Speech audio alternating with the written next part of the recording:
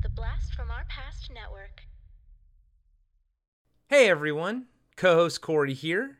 I just wanted to take a quick second and say thank you to all of our Patreon supporters. Without you, Podcasting After Dark would not be possible. If you would like to help the show grow, please consider signing up at patreon.com/podcastingafterdark. You can also support the show by purchasing one of our awesome t-shirt designs on our merch store at podcastingafterdark.com, or by picking up a copy of 7 Winters Alone by David Irons on paperback, hardback, or Kindle. Just search for 7 Winters Alone on Amazon or click on the link in the show notes. A free way to help out is to leave us a 5-star review on Apple Podcasts and Spotify. Those reviews are huge for us and really helps get the show in front of new listeners. Again, thank you all so much for the love and support you've given us over these past few years. It really means the world to us. Lock your doors, close your windows, turn out your lights, for chills and thrills await you. It's time for Podcasting After Dark with your hosts, Corey Stevenson and Zach Schaefer. Stay with a friend, say your prayers as grisly ghouls close in to seal your doom. Tonight's episode, Halloween 3, Season of the Witch, starring Tom Atkins, Stacey Nelkin, and Dan O'Hirley. 7 more days to Halloween, Halloween, Halloween. 7 more days to Halloween. Silver Shamrock. That's right, guys and gals.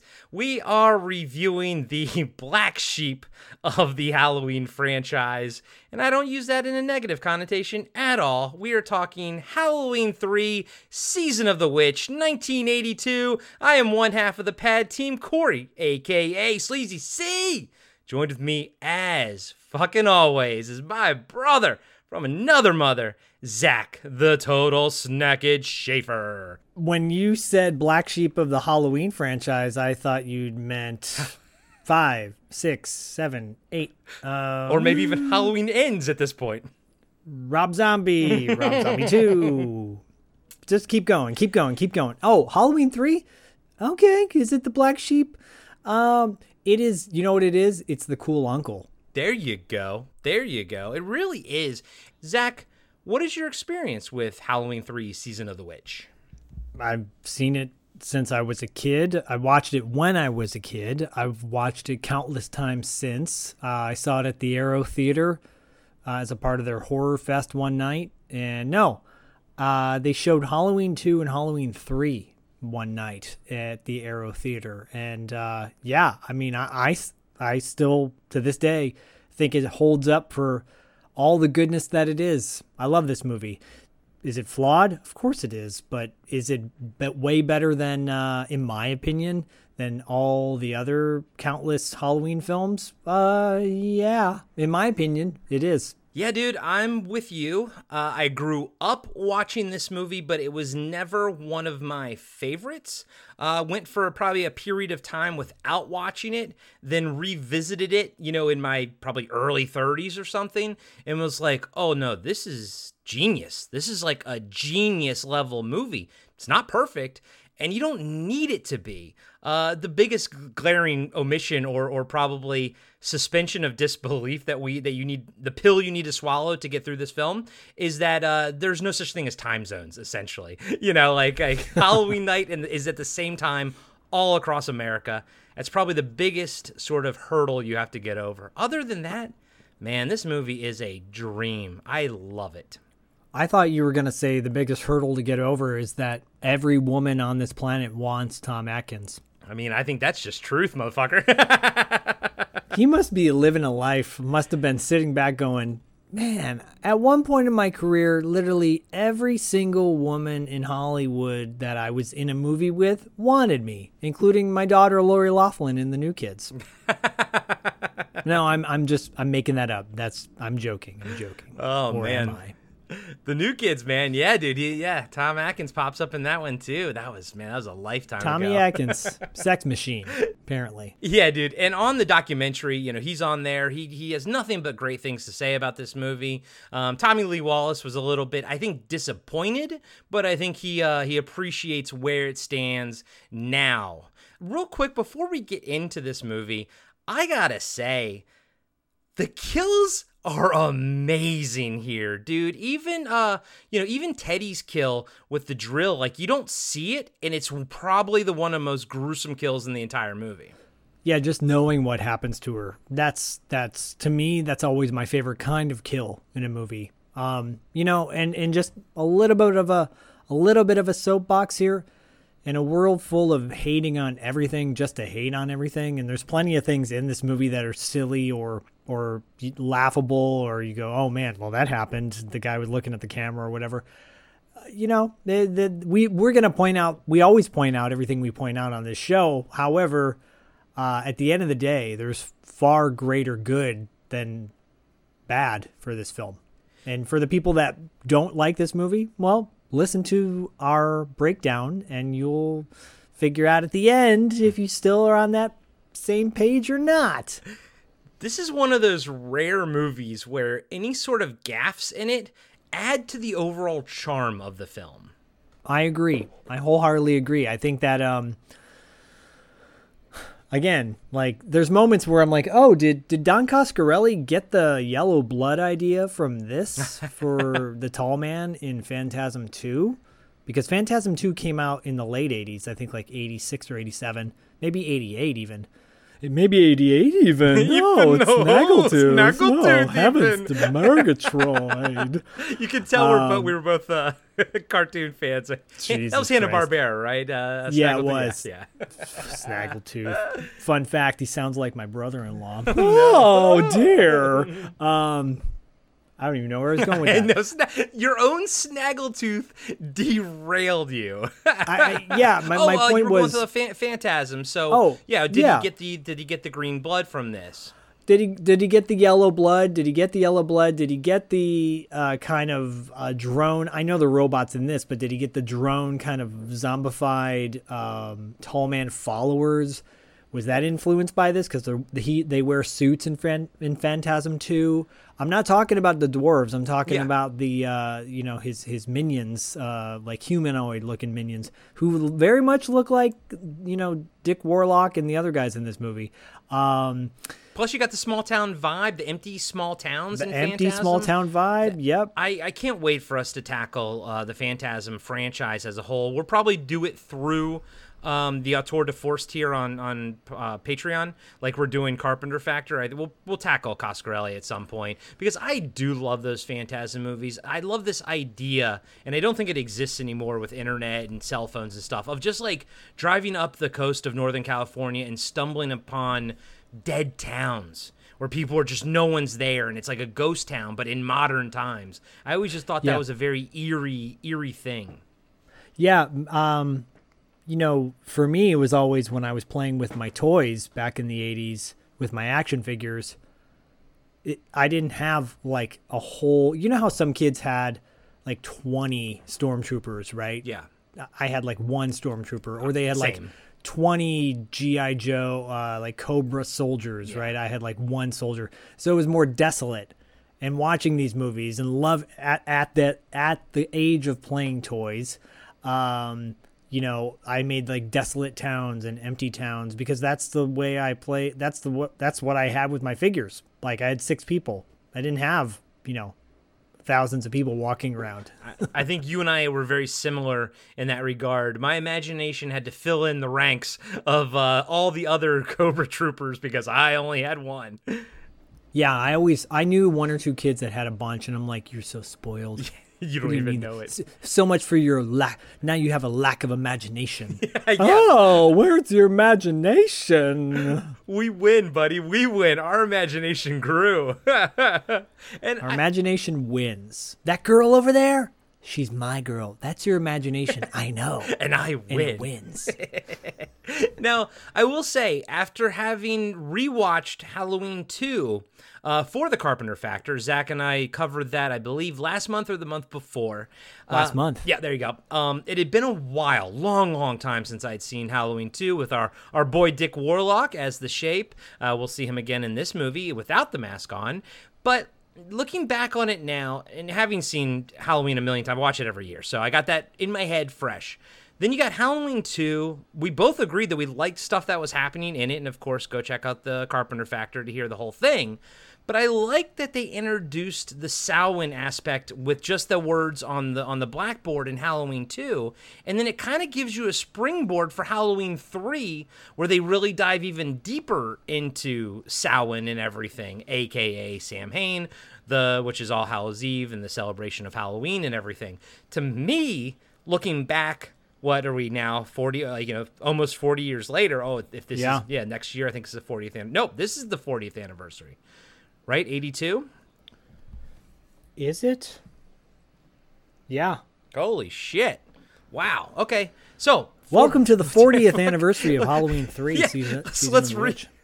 let's restart this episode. Welcome to the 40th anniversary. But dude, looking back on it 40 years later, I think it's a very natural progression of where things went with this franchise. And I know that the movie-going audience voted with their money and their feedback and everything, and that's why they pivoted back to, Michael Myers. But the idea behind this movie was that every year they would have done a different Halloween movie, disconnected from everything else, and, kind of letting creatives do their thing, and then creating an even more spiral of sequels to those movies if so desired. And even Tommy Lee Wallace says, like, on paper, that is such a fantastic plan. That is such a fertile plan. He's like, but in reality, this movie comes out and the fans are like, where's Michael Myers? This fucking sucks. And that's the reality of it. You have a good idea, but the reality doesn't always play it out the same way. Well, sometimes the majority gets it right, and sometimes the majority gets it wrong. In this case, they got it wrong, in my opinion. Like, that would have been way more original. Look, is it Friday the 13th, the series? No, it's not. But, that's what kind of, I think they were trying to, the Friday the 13th franchise was trying to do with their thing, is taking it a different direction as well. And that didn't work out either. I think Freddy's Nightmares was the only thing that pretty much like tried to deviate, but still kept the original, framework in place. It's a shame because I would have liked to see where this went. I would have liked to have seen where this went. But, for everyone who didn't like this movie, look at the toy shelves. They've got the NECA figures out there. They have the masks out there. People rock the Fright Rags Halloween 3 shirts all the time. Everybody, you start singing that jingle, that Silver Shamrock jingle. True horror fans know what that is. This is a movie for horror fans. This is not a movie for mainstream. Oh my God, I'm going to take my girlfriend to the movies and, she's going to get scared and she's going to grab my knee. No, this is a horror fan. This is a horror film for horror fans. There you go. That's a great way to put it. And, Boom. And you also mentioned the fact that, that now it's like, it's so everywhere in the masks. By the way, guys and gals, that was the connection between The Guest and how this movie, making them both of our Halloween films. If you've seen The Guest, you'll know that the masks in this movie are prominently displayed in the background of the dance hall and everything, the climax. And the director, Adam Wingard? It's an A. First name is an A. Adam Wingard. I think it's Adam, yeah. He has famously said that this is one of his favorite horror movies of all time. And so there was a lot of nods and homages in there. But next week, you're going to hear us interview the two young ladies who co-wrote TCM Underground, this new book about like the 50 must-see cult movies and all this kind of stuff.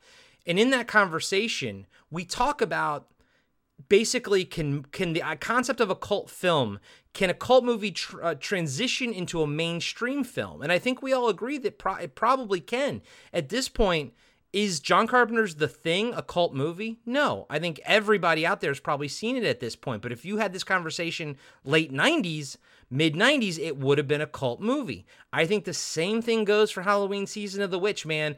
It's right now, it's living its best life ever in the, in the post 2000s, because so many people have discovered this for themselves, but also so many people like us who run Instagram pages and stuff like that also promote the fuck out of it, and more people are catching on to it. So I'm asking you, Zach, in 2022, would you consider Halloween 3 Season of the Witch a cult horror movie, or do you think most people have seen it at this point?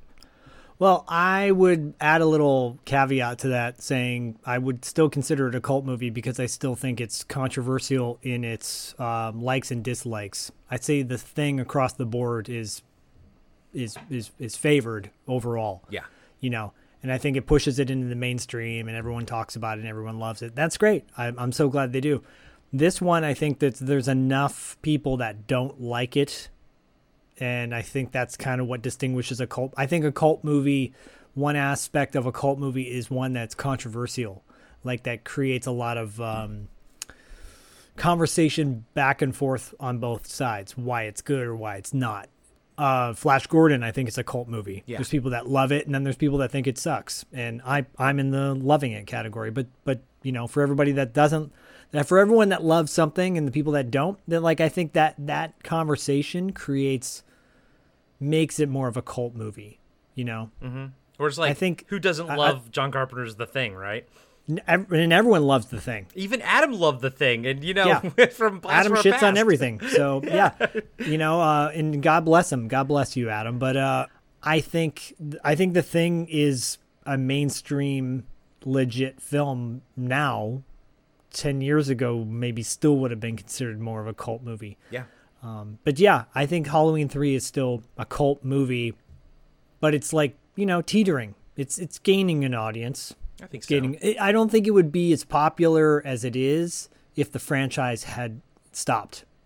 Right. Yeah. No, I know what you mean. If it had ended at parts 5 or 6 or something like that. Yeah, I know what you mean. It probably not. But you bring up a good point, man. Go to the stores right now. Go to Target, and you'll find the NECA toys and everything. There's just these masks are iconic. And I never knew.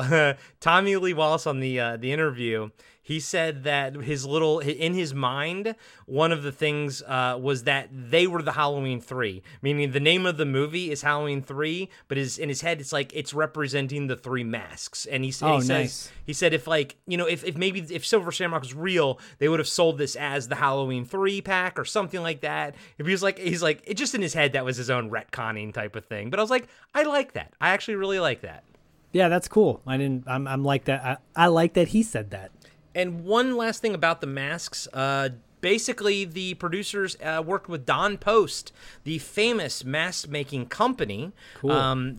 for these masks, 2 of which, the Skull and the Witch, already existed, and they worked with Don Post's production team to create the pumpkin. I love how vibrant the colors are, but I want to ask you, Zach, which one is your favorite, and which one would you pick if you were at that age and you were in the store to grab it? Which one would be yours? The Skull. Is that your favorite, though? I know you would pick it, and I would probably pick that too, but my favorite is the Witch. I think it looks amazing, but I never would have picked it as a kid. Yeah, no, I actually talked to my son Bodie about this because he's 8, and next year I said we should all do the Halloween masks. He's like, "What's that?" And I just showed him the mask. He's like, "Whoa, that jack-o'-lantern's cool." I'm like, "Oh, that's your favorite?" He goes, "Yeah, cool. You be the Skull, and Mommy will be the Witch." I'm like, "All right, cool." Poor mom. Dad. And she's like, "What'd you call me?" No, I'm kidding. What'd you say? Just kidding. What'd you say? All right, buddy, you want to jump into the cast and crew of this beautiful film? Let's jump into it. Man, I'll tell you what, when you go on IMDb and you go down the cast, Stacey Nelkin has a good headshot. Yeah, yes, she does. She has a very... Yes, she does. It's like it's like, look at me, hire me. Hey! Yeah, so Tommy Atkins, our boy Tommy, he popped up in the New Kids in a very small but memorable role in the New Kids. Of course. But Tom Atkins he's one of those horror, he's an icon of horror.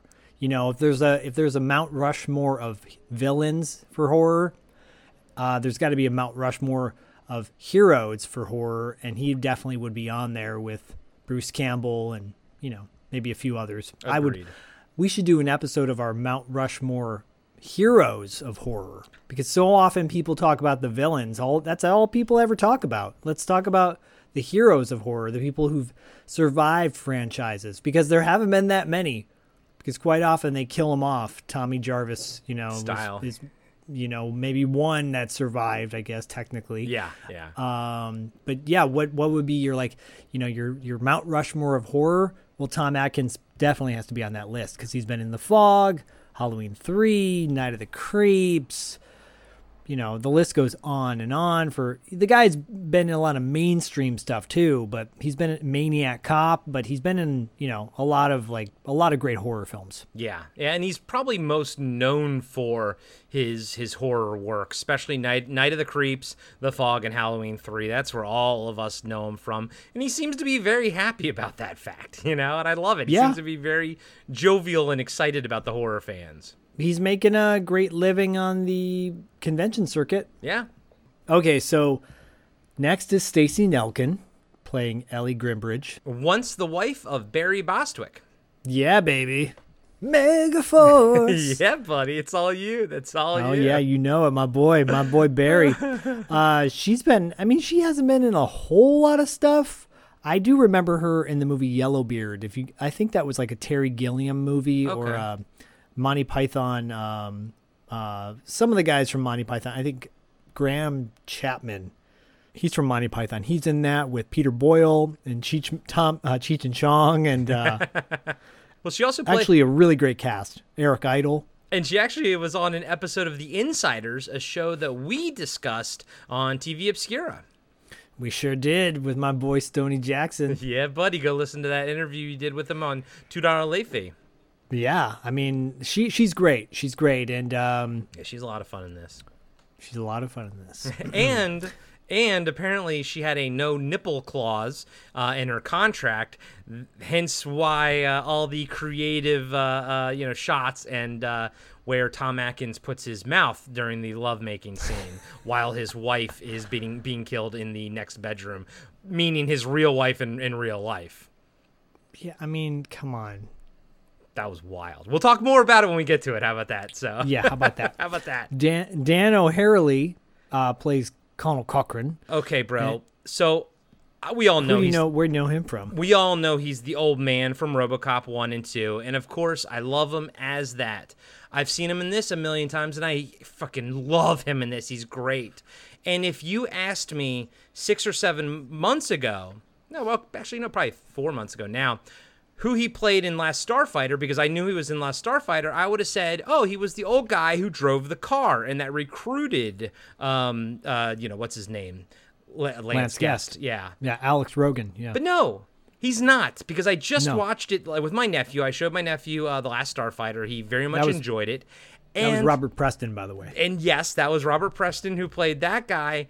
My whole life changed when I realized Dan O'Harely was frickin' Grigg. And knowing that, watching this movie now for the first time, I could hear him and I could see some of his facial expressions and everything. But I'm not kidding. My entire worldview changed with that knowledge. I never knew that he was fucking Grigg. That's cool, man. That's really cool. Yeah, he's great in that. And he was relatively the same age as he was in this. And he's older. And he seems so much more spry in Last Starfighter. That's what fucking threw me off. I assumed that was just a young guy playing Grigg, you know?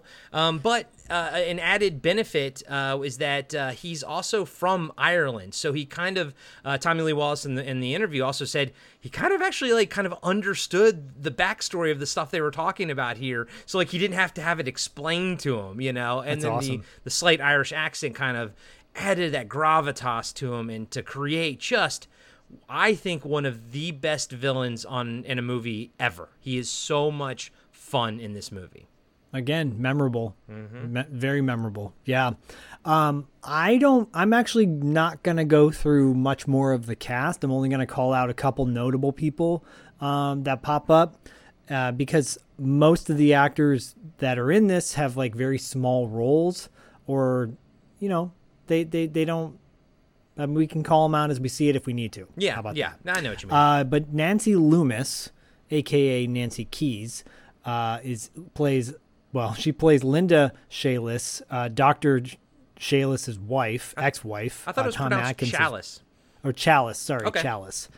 And, I mean, you know Nancy Loomis from so many horror films. In fact, if you guys are Patreon subscribers and you are a part of the tier where you can listen to The Carpenter Factor, you know how often we bring up Nancy Loomis. If you're not, please consider becoming a member of our Patreon community. And you can listen to The Carpenter Factor, where we have been discussing every single John Carpenter movie. At this point now, the next one we have on tap is Christine. We're going to be recording that tomorrow. Yeah, we're going in chronological order of all the movies that John Carpenter has directed, with a little caveat for the month prior.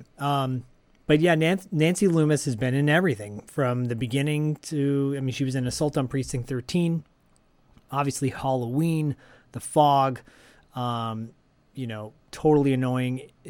She's good at being annoying, I guess is what I should say. And I didn't know it, but at the time she was married to Tommy Lee Wallace. Interesting. I'm all about the the relationships this episode, apparently. You're all about the relationships. I'm going to call out one more person, then we'll talk about some behind the scenes, unless you want to bring anybody else up. But Dick Warlock plays one of the assassins in this. Dickie Warlock, for everybody that rightfully so bring up, from the director of Last Starfighter, the director of so many great movies, but Nick Castle, people are like, oh, that's The Shape. Well, in Halloween 2, Dick Warlock is The Shape, and he's great. He's a great stunt man, and he's great in this as one of the assassins. Yeah. So I just wanted to shout him out. Yeah, I'd say, the only drawback for Dick Warlock's portrayal in Halloween 2 is that he's kind of a short dude, and you can sort of see that. But other than that, again, listen to our discussion, we really, really enjoyed his portrayal of The Shape. Yeah, he brings a different energy to a emotionless dude. Yeah, right. Behind the scenes, The Shape. Behind the scenes, Dean Cundy's back as the DOP, and it's obvious from the get-go. Yeah. This has his look written all over it. Yep, it definitely feels like a Dean Cundy film, and yeah, I would say, spoiler alert for our Christine discussion, Dean Cundy was very much missed from that film for me, as far as like working with John Carpenter and everything goes. Yep, agreed. On the producer side, it's a lot of similar notable people. Obviously, Mustafa Akkad. We're going to make a movie. It's going to be amazing. You're going to love it. But Deborah Hill's back, and John Carpenter, Dino De Laurentiis, and Irwin Yablans. Like, actually, a lot of big powerhouse producers on this production. Yeah, and as far as music goes, we got our two boys, John Carpenter and Alan Howarth. Yep.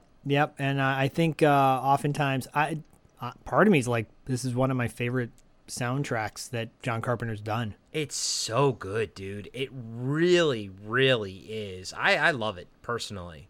And now the movie does say written and directed by Tommy Lee Wallace. On the documentary, he gives a lot of credit to Nigel Neal he was like 65% of this movie is Nigel Neal, like writing, like the story wise. So he really tried to give him credit for that. But the movie is credited as written and directed by Tommy Lee Wallace. And Zach, where do we know Tommy Lee Wallace from? Well, he directed the It miniseries for television. And I mean, he's in The Fog. He's one of the ghosts in The Fog. Mm-hmm. Of course, and he directed Fright Night Part 2, which I think is actually a very underappreciated movie. And he directed a movie called Aloha Summer. Yet again, another underappreciated film. I've brought that movie up so many times on our podcast. I know I saw that, and I was waiting to hear about that. And in a show that I weirdly used to watch, I believe he directed one episode of Tour of Duty. Do you remember that TV show? Yeah, Tour of Duty actually just got brought up. A friend of the show, Dylan Laurie, brought up Tour of Duty recently to me. That's so weird that you said that, because he's like, I bet you don't own this, because on $2 late fees Patreon we have Why Does Zach Own This, and he's like, do you own this? And I'm like, nope, I don't own that. But Tour of Duty was a very cool show. It was way back in the day. It's like HBO, I think, wasn't it? Or wasn't it? It was like a syndicated show. Yeah, I feel like it was on TV, because I didn't have cable when I was a kid. So I think I watched it on syndicated TV. Miguel Nunez was in it. Yeah, yep. Should have been on our show, but he flaked out on us. He did. He did.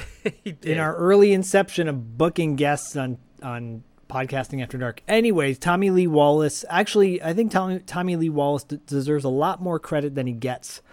You know, he's worked with Carpenter for years, dating all the way back to Assault on Precinct 13. So I like his work as a director as well. And that's because they kind of were childhood friends together and everything. Again, I learned a lot from that 30-minute documentary. I can tell. I right? can tell. I'm just like chock full of information. I'm also chock full of beer. I'm chock full of caffeine. Woo! All right, buddy. Yeah, we'll just call out anybody else that sort of pops up here and there if we have anything for them. But otherwise, are we getting into this? Are we gonna have our heads melt? Yeah, well, let's let our heads melt and prove the fact that you can be a deadbeat dad, but a savior of the universe at the same time. You don't really know much about Halloween. Halloween, the barriers will be down between the real and the unreal. And the dead might be looking in. The last great one took place 3,000 years ago when the hills ran red. Halloween, the children. You happen to know anything about this Cochran? All I can tell you, mister, is watch out. He's watching you, friend, I guarantee you that. Trick or treat. Hey, Mr. Cochran, just what is the final process? Fellas, I was just kidding. Witchcraft. To us, it was a way of controlling our environment. Hey!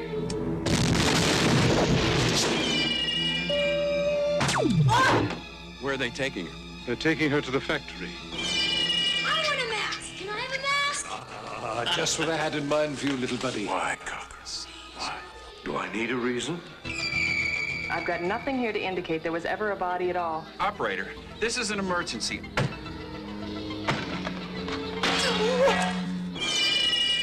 I do love a good joke, and this is the best ever. A joke on the children. I'm glad you'll be able to watch it. You've got to believe me!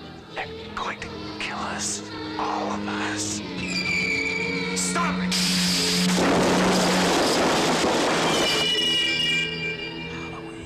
The world's going to change tonight, Doctor. Happy Halloween. Stop it!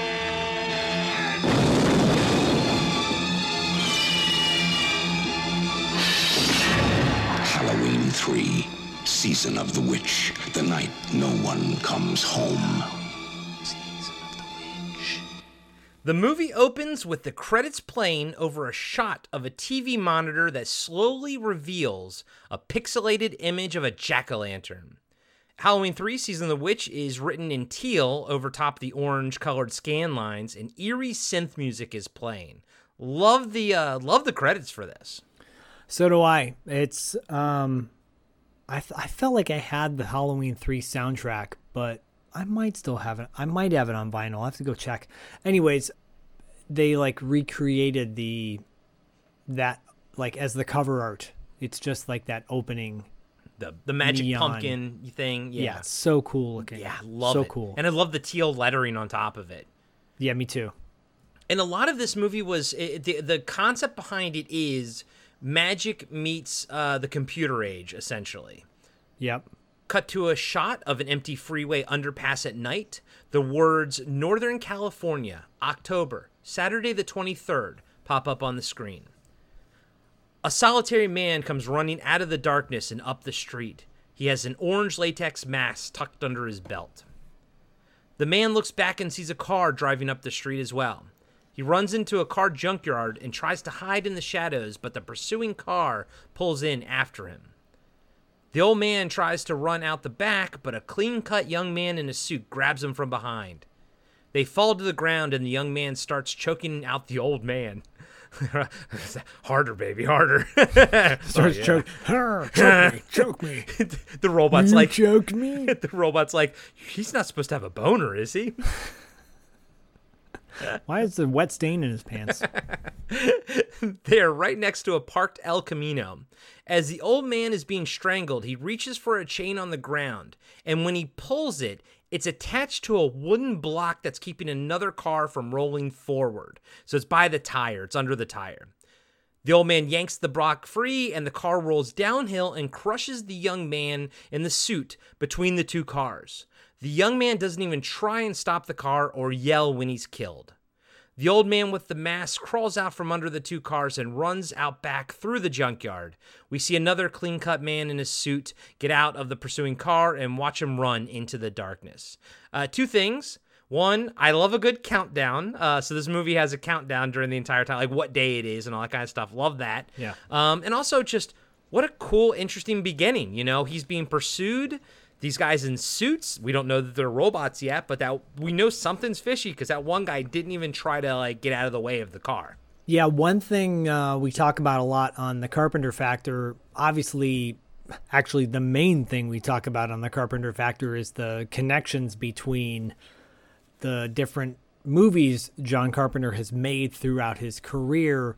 And one common factor that I've noticed, we're talking about Christine, and we, you know, if you want to know about it, sign up to our Patreon, and I'll drop more knowledge. But this use of like the location or the time, or that to me is very John Carpenter. Yeah, yep. And the way it's subtitled, and the way it pops up, and the way it fades out, it's like John Carpenter uses it almost the exact same way in so many of his movies. Yeah, and I will elaborate more on the Christine episode, but Halloween 3 feels more Carpenter-esque than that movie does. Yeah, I have a good theory for that. Okay. Cut to a small gas station in a thunderstorm and a title card saying 1 hour later. It's funny, we didn't need that title card. Like, that's okay. I don't need 1 hour that's later. The thing too. Like, I don't think we need some of these title cards, but it's still like a nice novelty. It's fine. It gives you a sense of time and everything. Yeah. We see the gas station attendant is watching a news story on television about one of the Stonehenge stones being stolen 9 months ago, and still no clues as to how it was done. The stone weighed more than 5 tons. After the news story, a commercial plays for Silver Shamrock Novelties, promoting 3 new Halloween masks that are all the rage. All of a sudden, the power goes out, and the attendant hears a noise from outside. He goes to investigate, and the old man with the mask collapses into his arms, saying, "They're coming! They're coming!"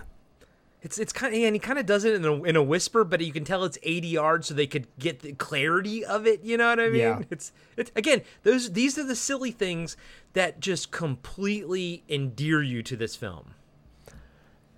Actually makes me think back to the dad in Assault on Precinct 13 that witnessed the very tragic event, and, you know, the way he kind of barely can talk. Yeah. It's kind of like, yeah, I'm so overcome with like, you know, emotions and everything that I'm just in shock and everything that I can't really talk. Yeah. But I do like how the gas station attendant puts the old man into his truck and leaves for the hospital, just as we see the clean-cut man in the suit from the junkyard standing in the shadows of the gas station watching them. I love it. It's creepy. It is, very. Cut to Dr. Chalice, Tom Atkins, walking into a home with his jacket pulled up over his head to stay dry and 2 paper bags in his hands. Note that his jacket is not wet. Yeah, but his liver is. Touche. We hear a thunderstorm outside. Chalice calls out if anyone is home, and his young son and daughter come running from the kitchen with his ex-wife, played by Nancy Loomis, a.k.a. Nancy Keys, in pursuit. Chalice apologizes for the bad timing, and she says she's used to it. The kids want to know what he brought them, and they quickly dig into the 2 bags, only to be disappointed by Dad's selection in Halloween masks. Nancy Loomis is always in a bad mood. Every role she's in, she's like always like a poo-poo attitude. She's always got this like attitude about her. She kind of does, and I mean it works and everything, but she does kind of play the same character in every movie, and in this movie she's probably one of the least likable characters.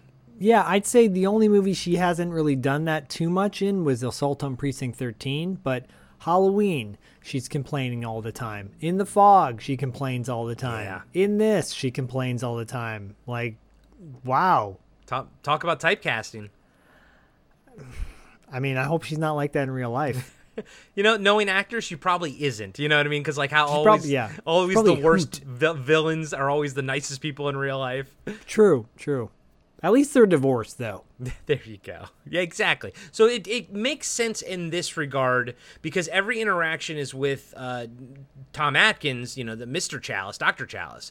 So she would be annoyed at her ex-husband, and especially the way he kind of treats his kids. Yeah, true. But they are kind of a little annoying as well, because one of them says, "Mom already got us masks." And the kids grab their silver shamrock masks and put them on and start singing, 8 more days to Halloween, Halloween, Halloween. And of course, Chalice smirks and asks his ex, I always called her his ex, but I think her name was Linda, how she's doing. But before she can answer, his pager goes off and he has to call the hospital. Linda rolls her eyes and says, "Drinking and doctoring, great combination." I mean, she's not wrong in that regard. Meanwhile, he's like, thank God the hospital called. He's like, perfect fucking timing. I wonder, I would almost say, what if he says, you know what, can you just page me at like, I don't know, 8:55 or something like that so I can get the fuck out of here? Yeah, the hospital's his wingman. Yeah. Get me out. You know how annoying my kids and my ex-wife are. Yeah. Can you get me out of this shit, man? Give me a Miller and like a girl half my age. Yeah, exactly. Chalice calls the hospital and says, "I'll be right in." Then he tells Linda and the kids he has to go. Cut to the hospital, and Nurse Agnes, played by Maddie Norman, is catching Dr. Chalice up on the situation. The gas station attendant is still with the old man.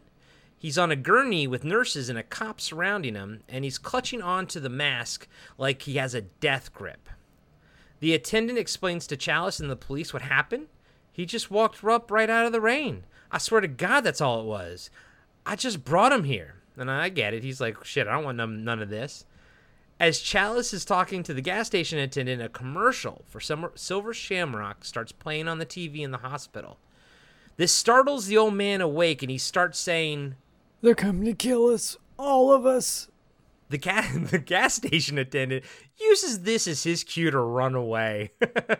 Outside, we see the clean-cut man and I don't blame him. I don't either. He's like, I'm not dealing with this shit. Yep. We see the clean-cut man from the junkyard get out of his car and walk up to the hospital. Clean-cut kid. There's a slight time jump, and Dr. Chalice and Nurse Agnes are in the room with the old man. He's now resting in a hospital bed, but is still clutching onto the mask. Chalice asks, "Who's next?" But she says nobody. Aside from him, it's been quiet all night. Chalice says he's going to take a nap in the doctor's lounge and asks the nurse if she wants to join him. He gives her a pat on the butt, and she returns the favor, saying, "I play for keeps, you know." And you know what? It's a cute moment, and I don't think it feels sexist. I think it feels like... I mean, I know, right? And as far as the barometers go, and Zach's just like, be careful where you go with this, buddy. But no, there's something to this that I don't feel sexist, you know? It almost feels like, I almost get the sense that maybe Nurse Agnes spanked his butt one time first. Like, she was the one that started this kind of playful endeavor with him. I'm sure she did. And I'm sure, I mean, look, there was a time when this was considered harmless. It's not considered harmless anymore. Literally every little thing you do is not considered harmless. Yeah. You know, I'm not that no, that's a whole other discussion, but I'm like, who gives a fuck? I mean, oh my God, but maybe she was offended. Maybe she was offended inside and was, he's in a power position and she doesn't have the right to tell him how she feels. Okay, sure. Come on. But like, but I think it's played sweetly. You know what I mean? That's how I feel it's played.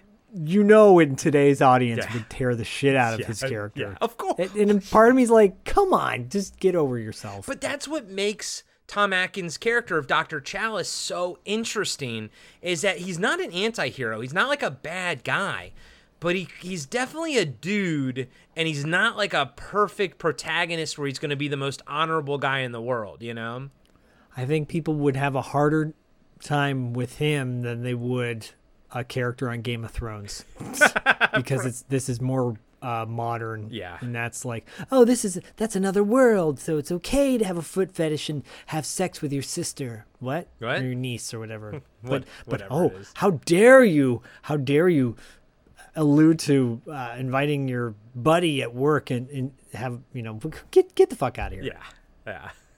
I think you and I are on the same page. I think I'm a bit more vocal, but I think you and I are on the same page. I mean, I'm like, I better stop talking because I'm probably going to, incriminate myself. There you go. Both of us probably. By the way, I've had my ass spanked at work and before and I'm like, was offended, but look, I mean, come on. Did it scar me? No. You were offended. Because you're a man. Okay, sure. As they walk by, we see the man in the suit watching them. He starts walking through the hospital looking in rooms until he finds the one with the old man is sleeping in. He puts on black gloves and walks in. The man in the suit puts his left hand over the old man's mouth so he can't scream. Then he takes his right hand and he breaks the old man's skull by pinching the bridge of his nose, then pulling back and kind of ripping the skull apart. It's a brutal death because we see the old man's feet kicking and stuff like that, and the latex mask kind of falls to the ground. But let's talk about this kill, dude. What an inventive kill. And also, like every kill in this movie, it's just hyper brutal, It's super hyper brutal. It's intense. It's a great first kill. It's memorable. Sure beats a knife to the chest. I mean, he could have done that, and that would have been okay. But they were like, nah, let's have him pinch the guy's bridge of his nose and then pull up, thus breaking his skull, but not like ripping his head or anything. So like all the damage is like underneath. It's morbid is what it is. It's twisted. Yeah, one thing we discussed on the Carpenter Factor. So a little spoiler for those that are not patrons but maybe are considering becoming one. We do cover Halloween 2, and we give a specific reason why we cover Halloween 2. But I will say the deaths in Halloween 2 are better than the deaths in Halloween 1, and because they're inventive. Yeah. And it makes it more entertaining. Yeah. So in this, they're highly entertaining. Even if some of them are like, wait, why did that happen? Okay, sure. But it's still enjoyable to watch. It's funny. I tracked it as pretty much all of these kills are like Mortal Kombat fatalities. And this movie's better than Mortal Kombat. Oh! Okay. All right, so settle down there, pal. Okay, let's just settle down. Let's not go Flawless crazy. Victory. Touche. As the man in the suit is wiping blood off his gloves, Nurse Agnes walks in, sees what happened, and starts screaming. He walks. Lordy. He walks right past her and leaves the hospital. The screaming wakes up Dr. Chalice up from his nap, and he runs out. And by the way, when he gets awoken, sorry, I don't mean to cut you off, but when he gets woken up from his sleep, and the way he staggers out into the lobby, I'm so realistic. Yeah. Been there, waking up for somebody screaming, and I'm like, wait, what? Where am I? Is this my baby was war? screaming? Yeah, and it was more just like crying for me. It was not. Nobody died. Yeah, it was Snagglepuss. Snaggletooth. Help me! And in the parking lot, the man gets into his car, and so Chalice follows him out to the parking lot. In the parking lot, the man gets into his car, covers himself in gasoline, lights a match, and the car explodes. Chalice watches it all happen. We hear sirens in the distance. Sure. Great little scene. What's interesting is that scene after it takes place, you see people standing around the car, almost like they thought the camera was like the scene was going to freeze. Right. So they're not moving at all, but the scene's still going. Yeah. And they're like just standing there, very frozen.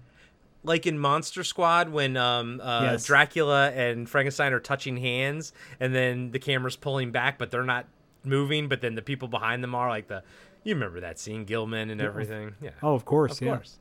Go check out our Monster Squad review. Yeah. Thank you, Crystal. Thank you, Crystal.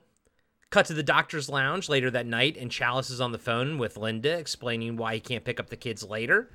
Cops, nurses, and firefighters are walking around doing their thing. You can tell Chalice's ex isn't very thrilled with his excuse. He eventually agrees to take the kids Saturday night. A police officer has to use the phone after Chalice and puts down the latex mask he was holding as evidence. Why is it not in a bag?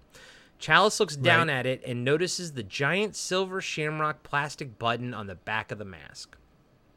Did you notice the fire chief in that scene whose fire emblem on his helmet is a piece of like fabric? Yeah. It's not, because it's leather. My dad was a firefighter. He gave my son, he gave Bodhi his fire helmet.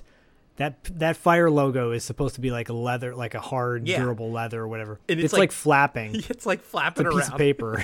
I know. And the guy looks so out of place. Yeah. And then he's talking to the guy next to him, like, they're supposed to be, that thing and they do in movies like, or the Regal Beagle when everyone's having side conversations, but you can't hear what they're saying. Right, yeah. But they're literally right next to Tom Atkins and he's just moving his mouth. I think you're supposed to say rhubarb, because that's how he makes your mouth move or something like that.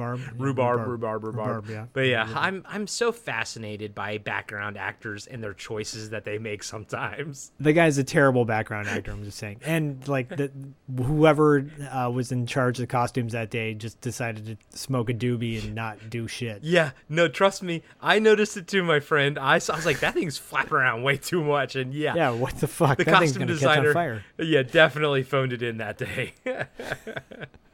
Cut to a shot of the exploded car still smoldering in the hospital parking lot. Yeah, I'm like, is someone gonna clean that up? I know, or at least put like a police tape line around it or something. We see it's Sunday the 24th right now. Chalice, Nurse Agnes, and the police chief are in the hospital room with the old man's body. His daughter Ellie walks in to identify the body. So hot. Yeah, she is. She really is. Don't love her hair, but otherwise she's fucking amazing. Yeah, the hair. Yeah, it's 80s. It's 80s. It is what it is. So is Tom Atkins' shoulder pads in his members only jacket as well. He's got like double shoulder pads in the jacket. Like, dude. He loves to suck his stomach in. I don't blame him. Hey, I don't blame him either. He's not the youngest guy, and a leading man and everything. And he definitely has like that old, just that old man body, that just like it's kind of in shape, but not really. It just looks like that 1940s style guy body. Yeah. He probably was very self-conscious. But that's also what makes this movie different and interesting. The fact that we don't have this like hunky leading man, Sure. They could easily remake this now with Timothy Olyphant. Oh, yeah. Olyphant, the bro. crazies. Oh, he's great. Love me some Olyphant. All the fans of Olyphant. Yeah, get him in a sex scene. Me too. I'll watch that shit. I'm just saying. It's everybody. I love him. Obviously, Justified is fantastic, but I loved him in Star Wars Mandalorian as Cobb Vanth. I thought he brought a lot of coolness to that character. A lot of coolness to Star Wars. Me too. One more time. Me too. There you go. So the police chief says, we don't really have to do this right now, which I thought that was nice. She's like, let's get it over with. She gasps when she sees her dad, but we don't see it. Ellie asks what happened, and the chief said some crazy man did it, then killed himself in the parking lot right after. Drugs, probably. He says it's being investigated and tells her to get some rest. He'll have some questions for her tomorrow and hopefully some answers. A little while later, we see Dr. Chalice is walking down the hospital hall, and he sees Ellie crying. She looks back at him, and he leaves the hospital without saying anything to her. Fade to black.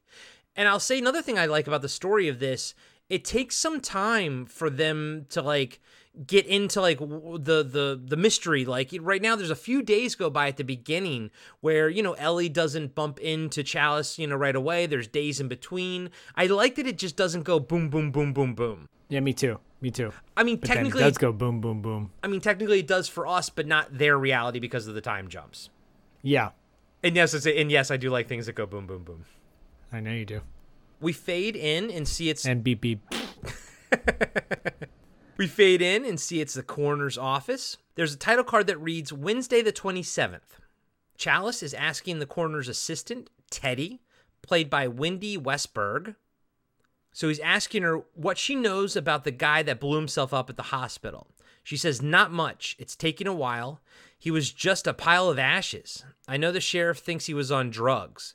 Chalice says that doesn't make any sense. The man was in complete control. He looked like a businessman. Teddy, I love that name for a girl, by the way. Like Larry and Fletch. Yeah, exactly. I love your body, Larry. Yeah. Teddy says he had to be one strong businessman. You don't just pull someone's skull apart without a little lower arm strength, know what I mean? Chalice asks her to look into this one by herself as a favor. She says she can't do that, but Chalice insists and she relents. They make some small talk as Teddy walks Chalice out the door, implying a possible history together. She gives him a kiss on the cheeks, and Chalice is on his way. I like this relationship because you do get a sense that there's a history there. He's got a history with all the women. And she's younger than him, too. Yep. Oh, Teddy. Oh, Chalice. So it worked in my write-up segue because I said she gives him a kiss on his cheek and sends him on his way, ... cut to ... to a bar for some day drinking. Although we do find out this is actually Friday the 29th. So there was a bit of time then between the previous was when he was at the corner talking to Teddy. That was the 27th. Now it's the 29th. So worked for my segue, not for the movie. Well, yeah, and in all fairness, he may not be an alcoholic. There is a holiday on the 29th of October. It's day drinking holiday. Deadbeat dad day drinking day. So if you're a deadbeat dad who's divorced from your wife and you don't pay attention to your kids, you get to drink all day. It's a holiday. I think it's a national holiday. DBDD. Deadbeat Dad Day. DBDD. Yes. There you go. There you go. Let's make it a thing, guys and gals. October 29th.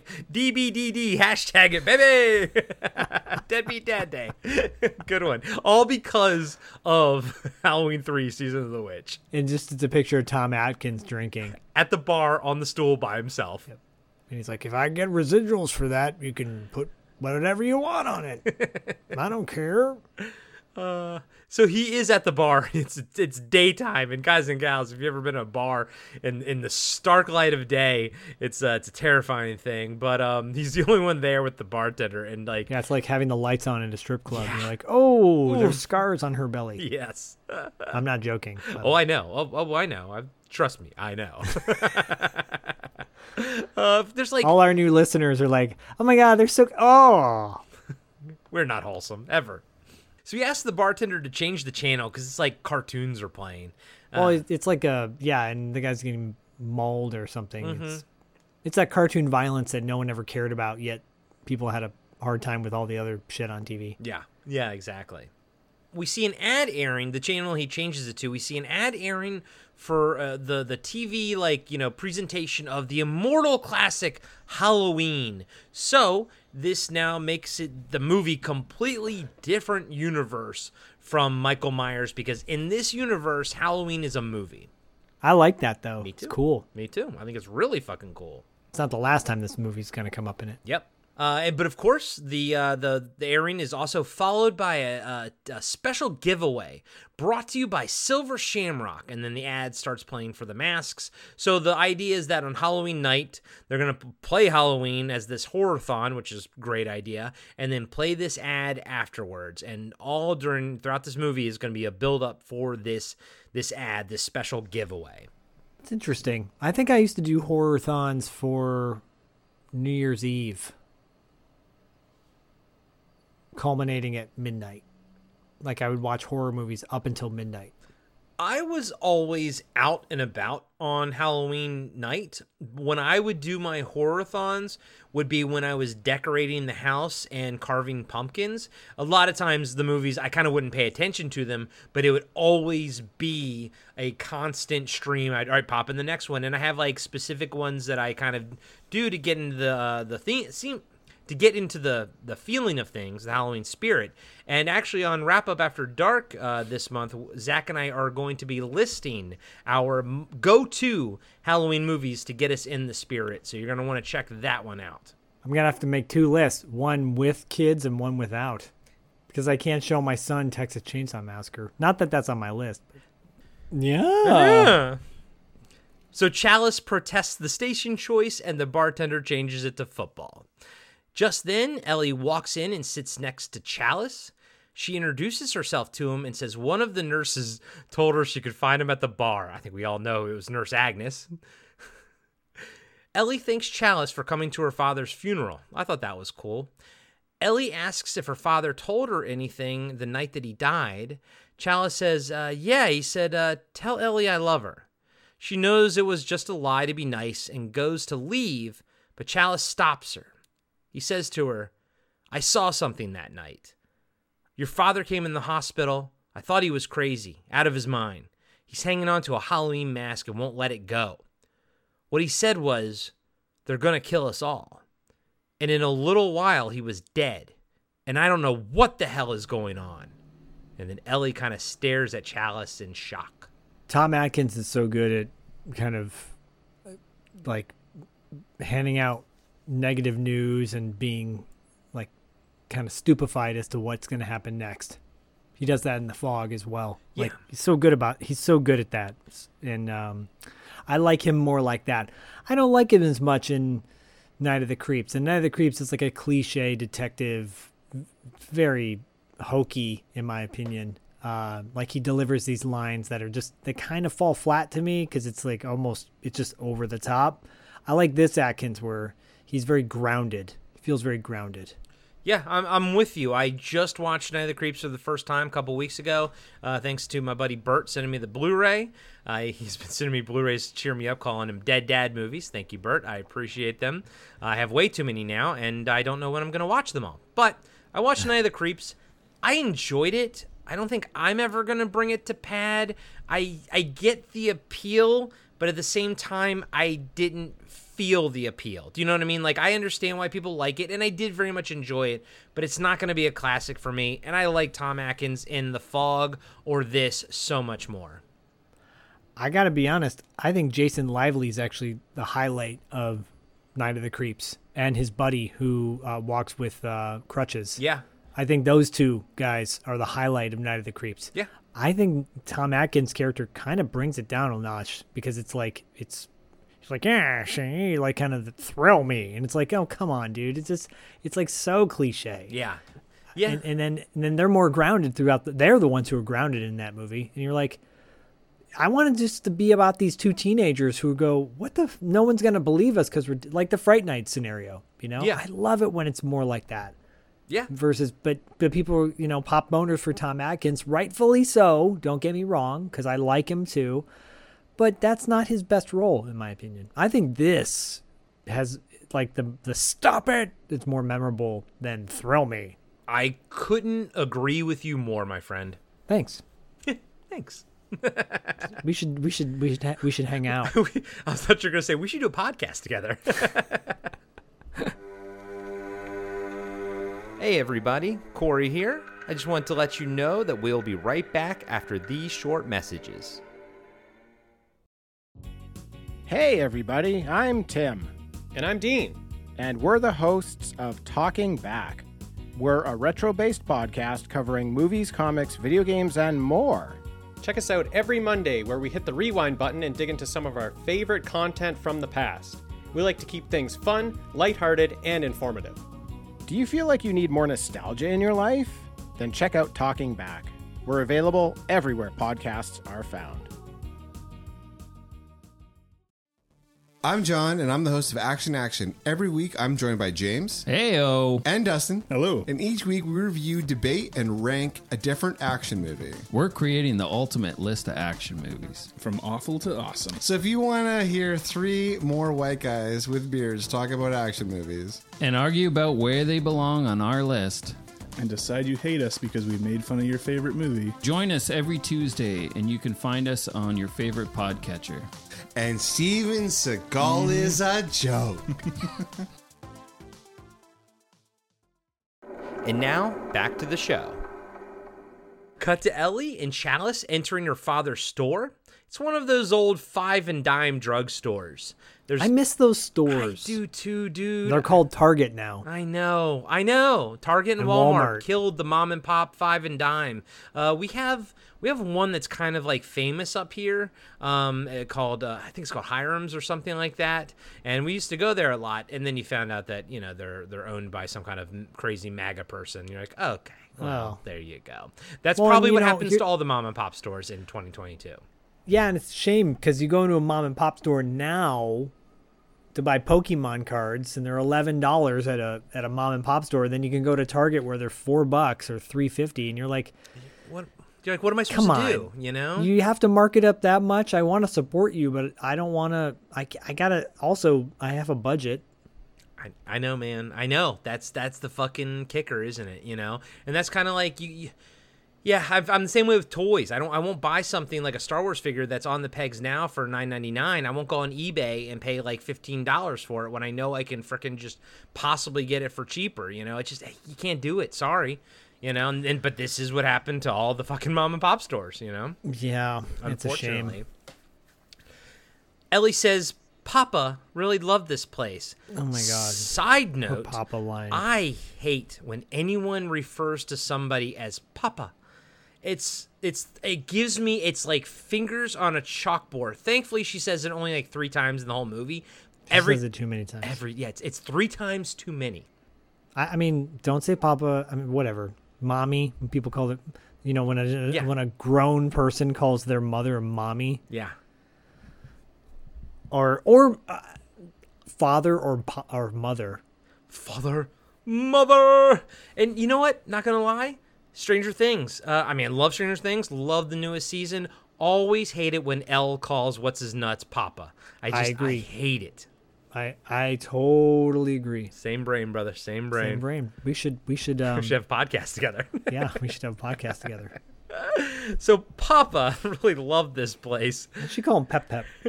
But business was getting bad. And I like how she goes, I suppose you shop at the new mall like everyone else. I like how Chalice just kind of shrugs. Yeah, the mall. Well, in 20 years, that mall will be gone too.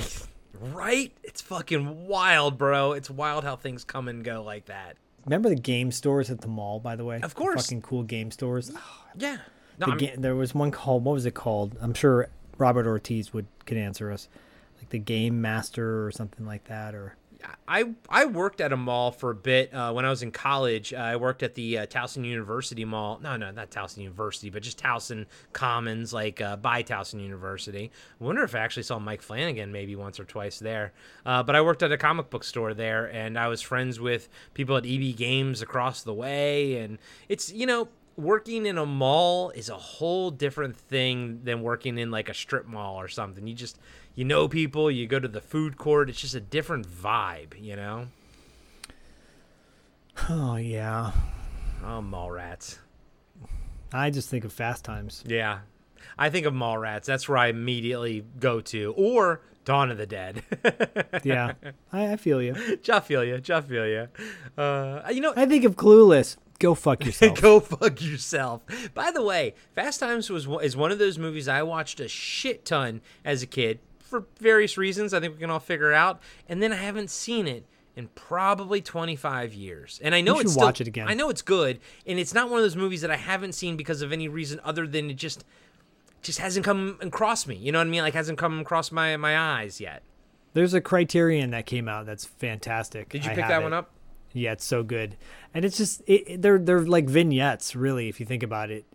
Because but it's timeless to me. God, that opening when Damone is going in the elevator to We Got the Beat, and he looks so cool. And I was so crushed when he becomes like kind of a turd at the end. Yeah, I know. Or, prick. Yeah. So, anyways. So Ellie says she's been doing some detective work. She goes to a book and opens it. She says her father kept excellent records and reads off some entries in his ledger and confirms he was where he says he was. October 20th, pick up more masks. Chalice looks at the silver shamrock display of the 3 iconic masks and says her father had one of those with him when he came to the hospital. Ellie goes on, October 21st, dinner with Minnie. He never showed up. I think my father ran into trouble somewhere between here and Santa Mira, where they make those. And she kind of motions back to the masks. According to Tommy Lee Wallace, the quote-unquote Halloween 3. A little place not too far away. Maybe they know something. I'm not going to go back to L.A. until I find out what happened to my father. Chalice kind of cocks his head and looks at Ellie, and then she gives him this little cute, inquisitive smile. End scene. Weirdly. She wants that D, right? Young love, old love, young love. Papa? Papa? What's that Papa love? Papa love. Papa love. Oh, man. They call me Papa Love. They call me Papa Love. They call me Papa Love. Is that a real song? No, it's Dr. Love by Kiss. Okay. I thought you just completely made it up. And then there's Christine, 16. That's Kiss also. Of course. Oh, by the way, the Silver Shamrock theme was designed by using London Bridge is Falling Down because that is an open source. There's no copyright to that song, and that's why they could sort of use it. I thought you were going to tell me it was Kiss came up with that. No. Paul Stanley. The sound guy and like Tommy Lee Wallace kind of did it together, and he's the one that's singing 8 More Days to Halloween, but he does it. They said he recorded it low, and they did the Chipmunk thing where they speed it up. So he's like 8 more days to Halloween, and they record it at a lower speed, and then when they play it back, it's like the Chipmunks, and it sounds like that. Awesome. But that's Tommy Lee Wallace. That's awesome. That's cool. Again, guys and gals, pick up the Shout Factory Blu-ray. I wish it had subtitles, but it has a fantastic 30-minute documentary on this film. Yeah, Shit Factory does great. I applaud them for their work, but at the same time, too, it's like they don't pull simple triggers. I mean, let's be honest. There are a lot of hearing impaired people that now get shafted, So fuck that. That's kind of messed up. Like in this day and age, why can't you do subtitles? They can do subtitles for everything nowadays. And I would like to mention that it's also available on Peacock. So I popped it in because I have a Peacock through my fucking Xfinity or whatever. I think I said Peacock, by the way. But it's through my Peacock. My Peacock. So my cock that pees. Exactly. And the Halloween 3 Season of the Witch version there does not have subtitles either. So maybe somebody out there in the world can explain to us, what does a company who imprints these DVDs, what do they need for the subtitles? Do they generate them themselves? Or is it one of those things where, like, if they don't have it provided by the producers or the studio, they just can't do anything about it and they don't add it to it? I don't know what goes into it. All I know is that you and I on multiple occasions have lambasted fucking Blu-rays that don't have the subtitles option. Is lambasted the right word? Yes, I think so. We shit on it, guys and gals. I might have not used that correctly, but I like that word. You get the point. Yeah. You get the point. Like, or hire us and we'll do the subtitles for it. Yeah. I can turn the volume up and type it out. Rewind it over and over again. Like I did with this movie. Yeah. Shout Factory would be like, well, we can pay you $5 an hour. Yeah, exactly. And if you want to work for $5 an hour or free, come on over to Podcasting After Dark. We could use the work. Cut to Chalice talking to his ex-wife on a payphone while Ellie waits in the car waiting for him. He has a 6-pack of Miller with him. By the way, I know you got some nostalgia love for that old early 80s Miller Lite can. Oh man, so Corey and I are subsequently like doing Halloween 3 and Christine within the same 24-hour period. Yeah. And the beer drinking in the late 70s, early 80s is just it's very humorous. It is. It's wild. They call me Beer Can in high school. Really? Yep. No. No. They call me Tiny Tim. Oh no, God. They call me Silver Shamrock. There Why? you go. That's better. Because my butthole's the shape of a shamrock. And my what? pubes I don't are need gray. To know that. Because if you search hard enough, you might actually find the 4-leaf clover. Find gold. But you got to dig really deep, and it takes forever. I'm sure that there's some fucking gray-haired bear out there who goes by Silver Shamrock for just those reasons. Hey guys, meet me at the Moby Dick. Meet me at the Dublin Inn. I love Chalice makes terrible excuse why he can't pick up his kids. Oh, he's such a douchebag. No. He's such a douchebag. In this moment, he's gonna go have sex with a underage person, and he's got his beer, and he's writing off his wife and kids, ex-wife and kids. So horrible. Like, you're supposed to root for this guy. I mean, you let it go in about 5 seconds, but still, in that moment, you're like, what an asshole. I know. He is, but that's what makes this movie so different and sort of charming. He promises he'll be back in time to take them trick-or-treating. He gets off the phone saying he'll call her Monday and hangs up. So, Zach, here's what I tracked that might have been kind of weird. So Monday will be November 1st. But he was planning on taking the kids out on Sunday the 31st because he says, I'll take them out trick-or-treating. He says he'll call her on Monday and hangs up. So that kind of, I don't care, but that just kind of is, it doesn't really track. Do you see what I'm saying? Yeah, the cut scene was him hanging up on her and going, wait a minute, did that fucker just tell me he's not going to pick up the kids? He's going to, wait, is he skimping out on me again? So it's not a gaffe. It's really him just kind of talking in circles around Linda. Yep. Nice. You know what? I'll take that. I'll accept that, and I love it. Yeah, because he's an asshole. Yep, he is. He's an asshole. He's an asshole. I park in handicapped spaces. I love and it. You're like, handicapped people make handicapped faces. I mean, he really is. He's an asshole. He is. Yeah. If Ellie wasn't Ellie, he wouldn't be digging deeper on this investigation. Yeah, agreed. I agree with you.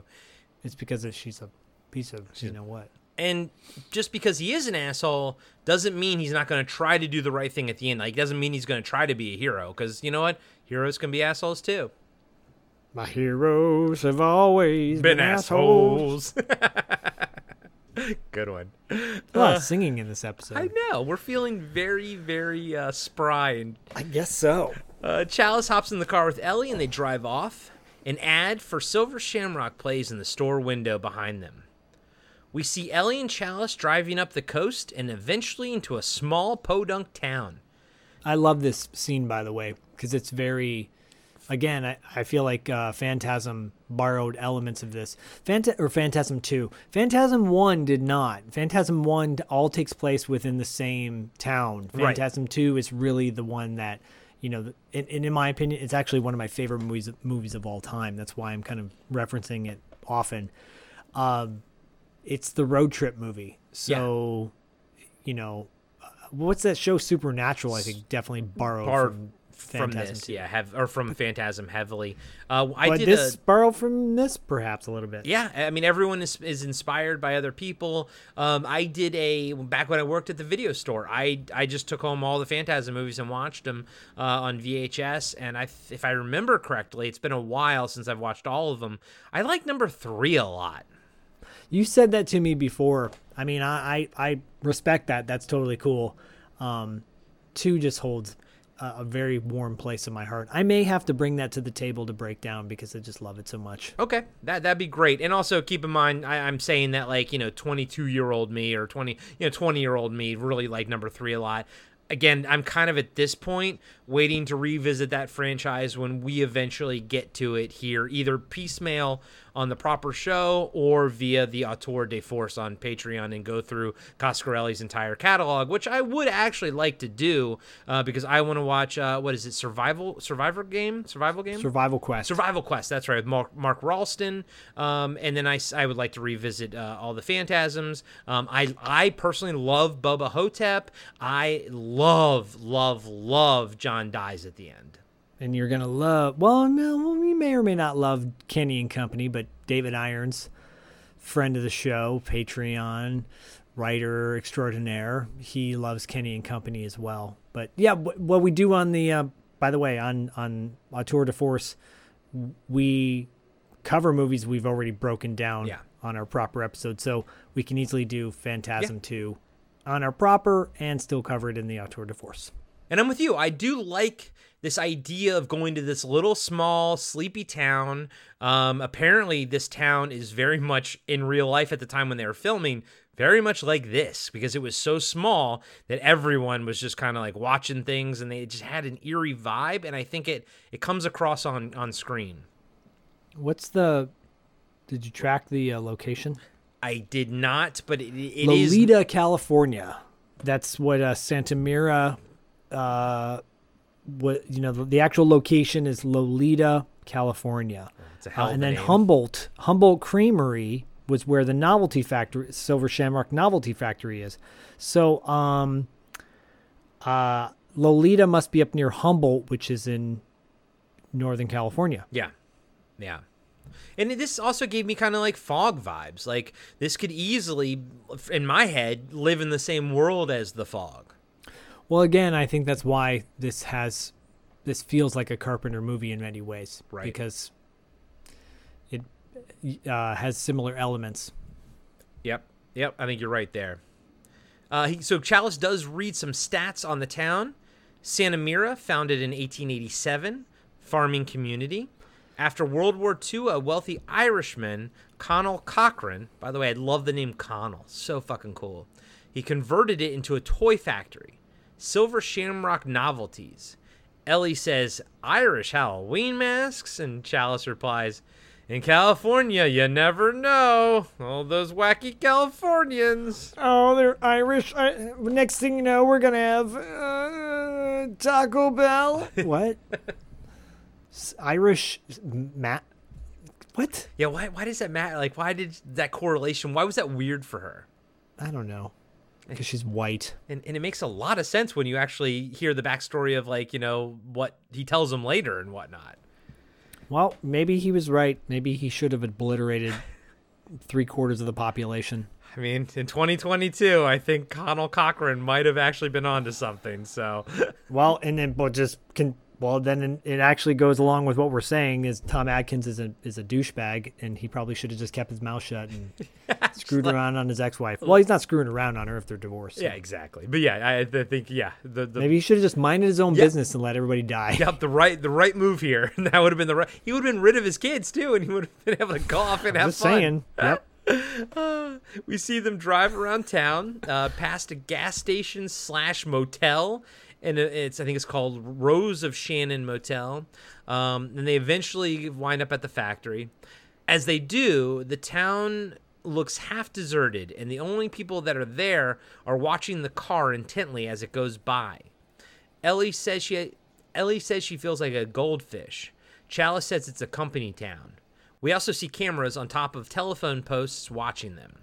I want to point that out, too, that is something that modern television shows miss the boat on so much. Show like Westworld, right? That takes place in the future.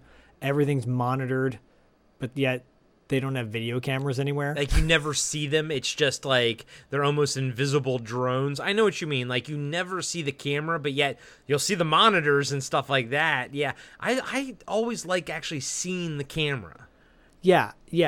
Also, too, like, you've got characters in Westworld that walk around in the main, like, facilities, just walking around and not getting tracked by anybody, and they don't call attention to that. Yeah. And then this is like, this makes sense. Everything's monitored. I like it. Just make it erases, takes so much criticism away if you just take that one scene where they're watching everything. Mm-hmm. Because they are. They are. They are. There's a great documentary that shows like all the video cameras in Russia, all the shit that goes down in Russia all the time. Yeah. Anyways. Yeah, look YouTube some Russian dashboard cams, and those will be the most harrowing videos you'll ever see. Jesus, Russia's like, a no wild wonder. place. Wild. But I love that. I love that there's video cameras monitoring everything. Yeah, me too. Me too. As they were staring at the factory, Ellie says they need a plan. Chalice suggests they rent a room at the motel and poses a couple of buyers. At least that way they have a place to talk without the whole town watching them. Back at the motel. I got nothing. I know, so I pause and I wait, and you're like, I see Zach's look in his face. I got nothing. I'm like, okay, moving on. But I like to give you the time, if you want to say something. I appreciate that. Next. Next scene, next.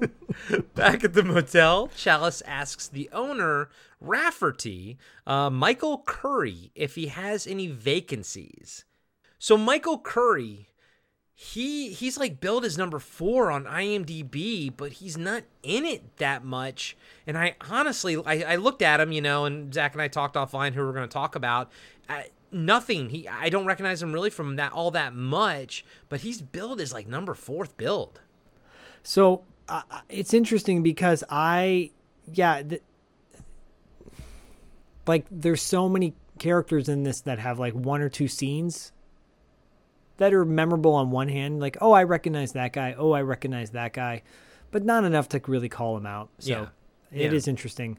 IMDb quite often misses the boat on the way they list people in their movies anyways. Well, I think they're listed the way the credits list them, like as where they're billed and everything. But I think you're right. A lot of times when we do our discussions, we cherry pick and jump around. We rarely go in the order of billing. Exactly. So Rafferty shows them to a room. It's cozy. It's quiet. I can't do an Irish accent. I'm sorry. Do you want to try it? Can you do an Irish accent? Hold on. It's cozy, it's quiet, and the price is right. It's cozy, it's quiet, and the price is right. Good. Better than mine, more my Scottish, friend. But it's more Scottish. Okay, it's okay. As Rafferty walks in before them, Chalice tells Ellie to keep him happy, which is okay, for just a minute. Then he goes running towards the front office. As Rafferty is telling Ellie about the new shower pipes, Chalice checks the guest book and sees Ellie's father stayed there on the 20th. He signs his name and leaves $40 on the counter. As Rafferty is helping Ellie with her minuscule luggage, he says, there's Mr. Cochran now. How about you give it a shot? Oh, there's Mr. Cochran now. La da da da da da. Oh, a little bit of temperature, And he waves at the black limo with the tinted windows as it slowly drives past the motel. A little bit of shabby for you, shabby. I think my Irish accent is probably just a Simpsons version of an Irish accent. Then that would not be wrong. You're right. It's not. It would just be cartoonish. There you go. As this is wild. As Chalice is walking back from the front office, he's almost run over by a Winnebago driven by Buddy Comfer. His wife and 12-year-old son are also in the Winnebago. Buddy apologizes for almost hitting Chalice and introduces himself. They're visiting from San Diego. We see the little Buddy take his bike and go riding down the road while his mom yells for him to stay out of the street. Little Buddy gives her the bird in return. What a piece of shit. I mean, I have quite a few friends that don't have kids, and they're like, and they're not huge fans of kids, and they're like, well, but Bodie's cool, I'm sure your nephew is cool.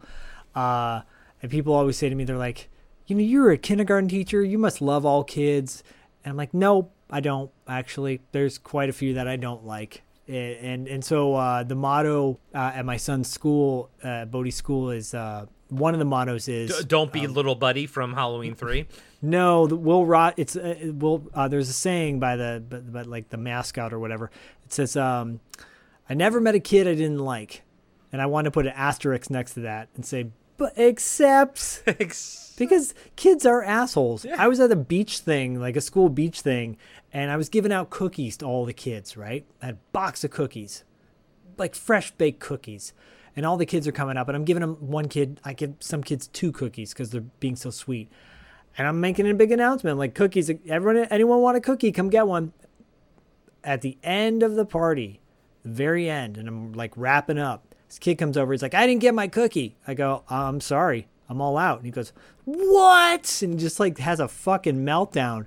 And I go, and that's the reason why you never got one to begin with, you little shit. You little fucker.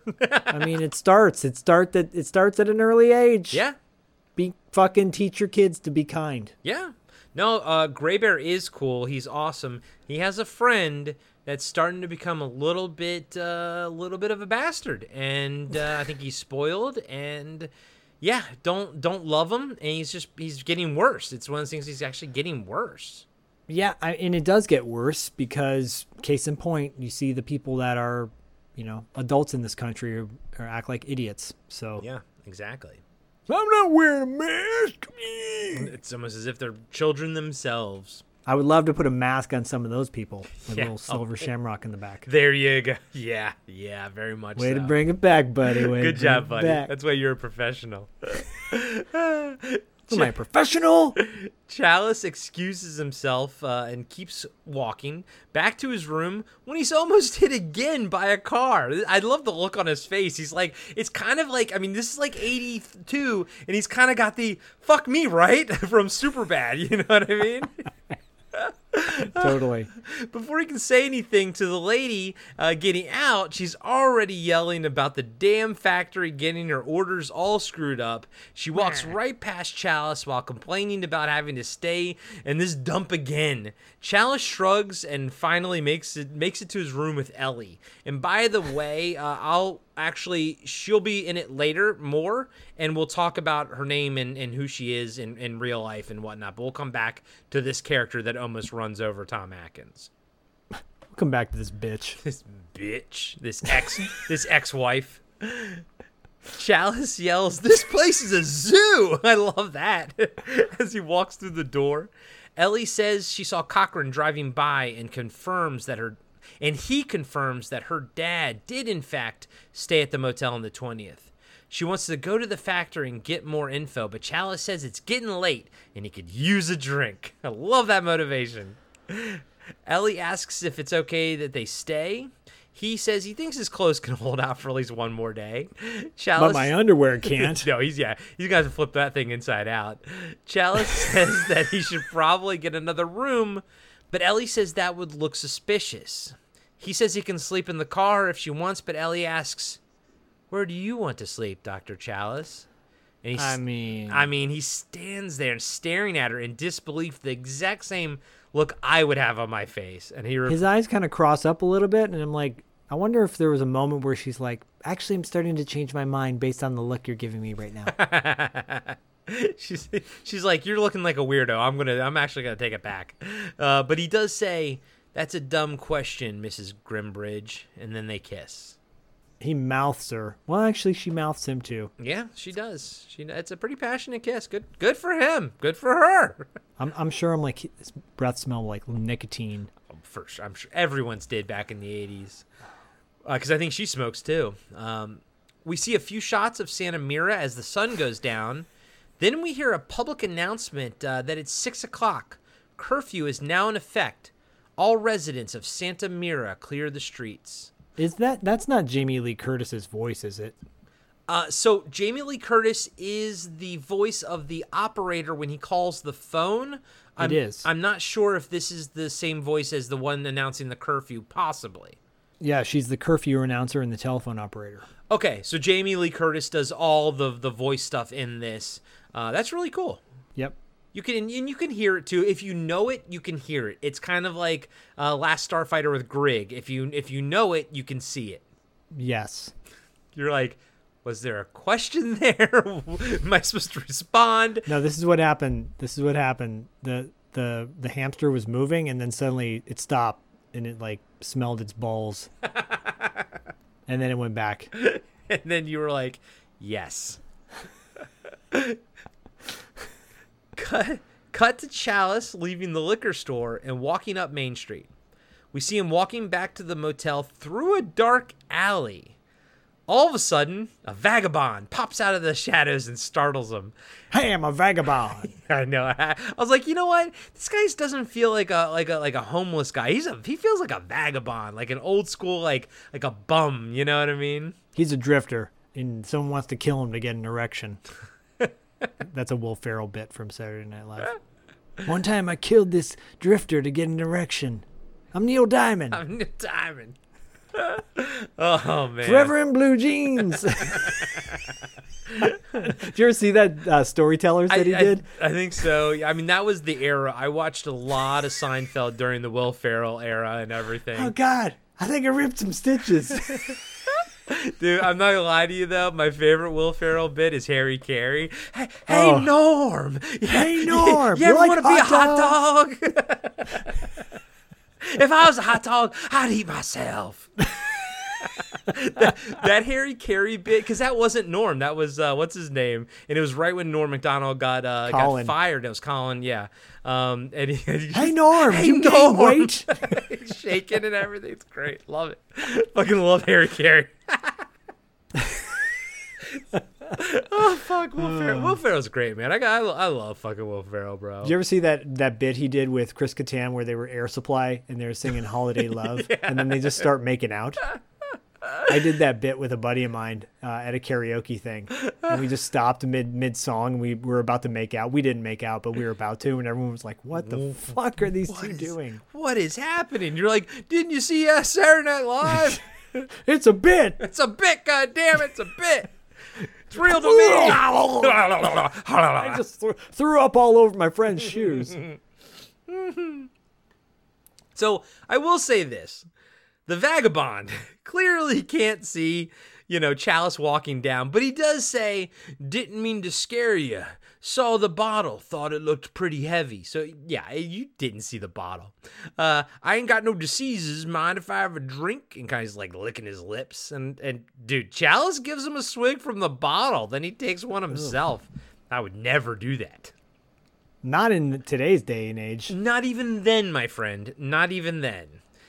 Really? You never did the thing where you just wipe it off with your shirt afterwards? Yeah, with like people I know, but not a fucking tramp or a vagabond. Oh, I mean, of course. You're like, yes.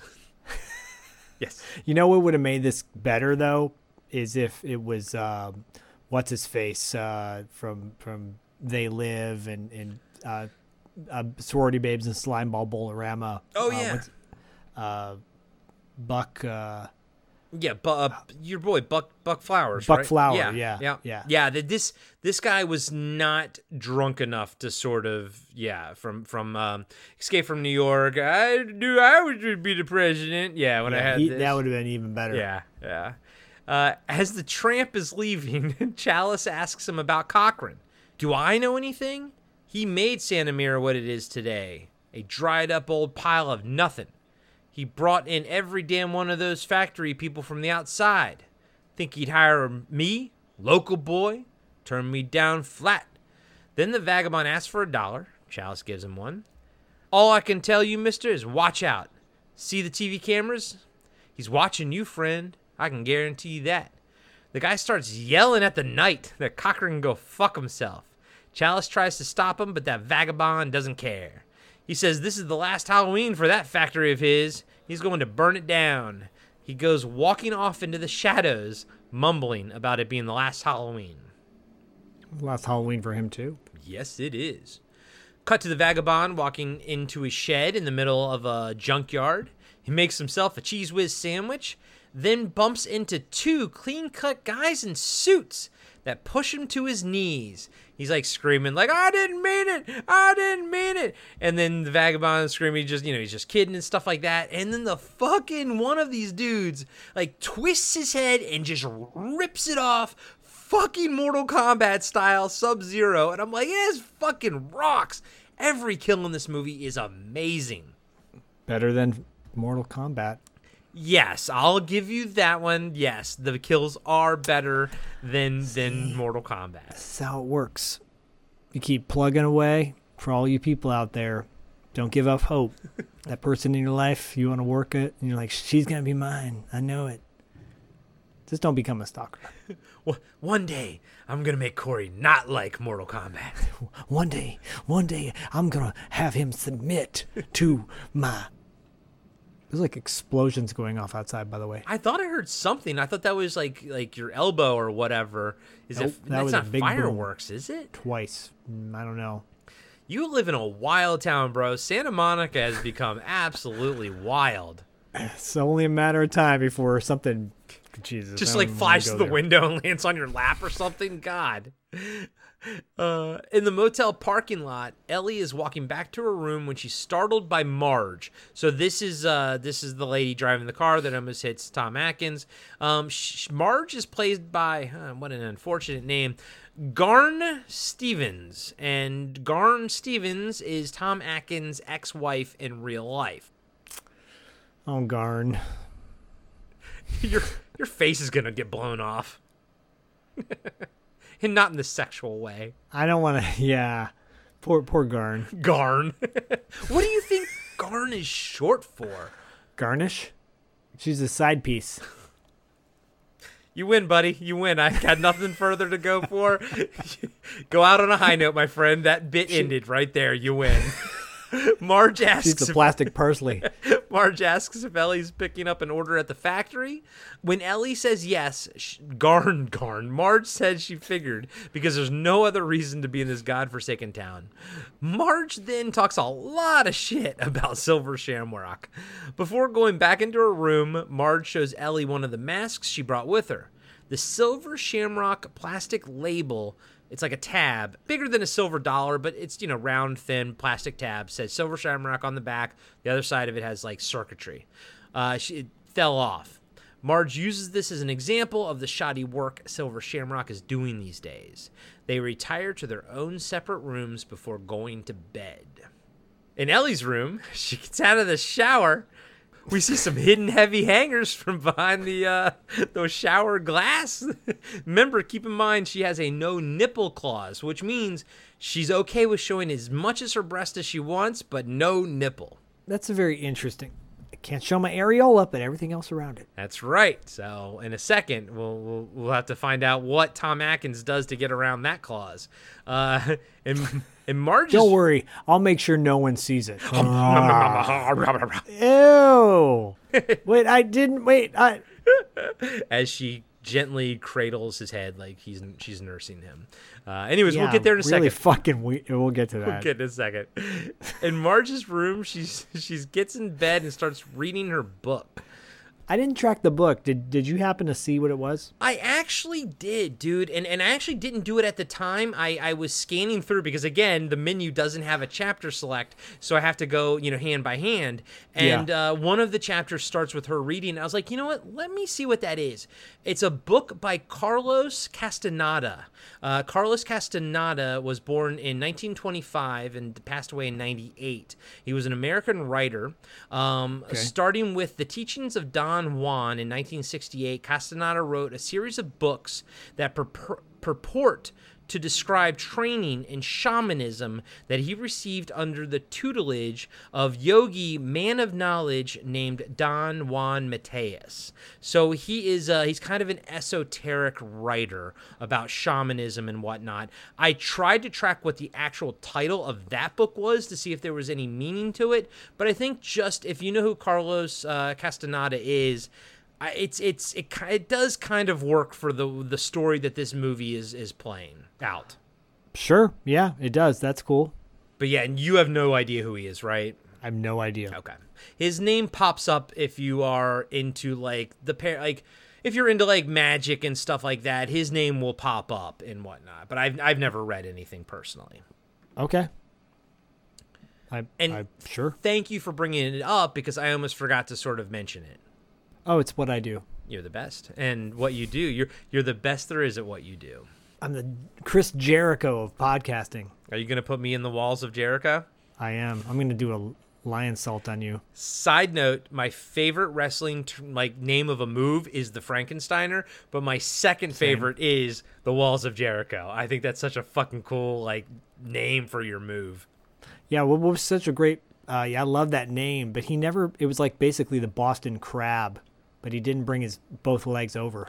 I knew that. So I think my buddy Xavier or Luke explained it to me. Fuck, maybe even was you one of these days. Because weirdly, even though I've never been into wrestling, all of my closest friends always have been. So I've always somehow through osmosis gathered information about this thing that I just don't care about. But you know what? Go back and listen to our TV Obscura episode, our all wrestling episode.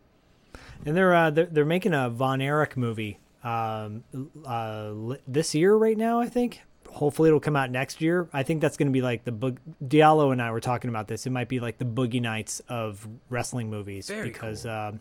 Zac Efron is in it. He's one of the Von Erichs. If you don't know the Von Erich family, it is by far one of the wildest wrestling stories there is, in my opinion. There's plenty of wild wrestling stories, but this whole family's wild. And the guy who plays the dad in that, by the way, just really quickly, another segue. We've had so many segues. You know that show that was on Netflix, the Manhunter show, or Mindhunter or something? Mindhunter? Yeah. Yeah, you know the older kind of mentor cop? Yeah.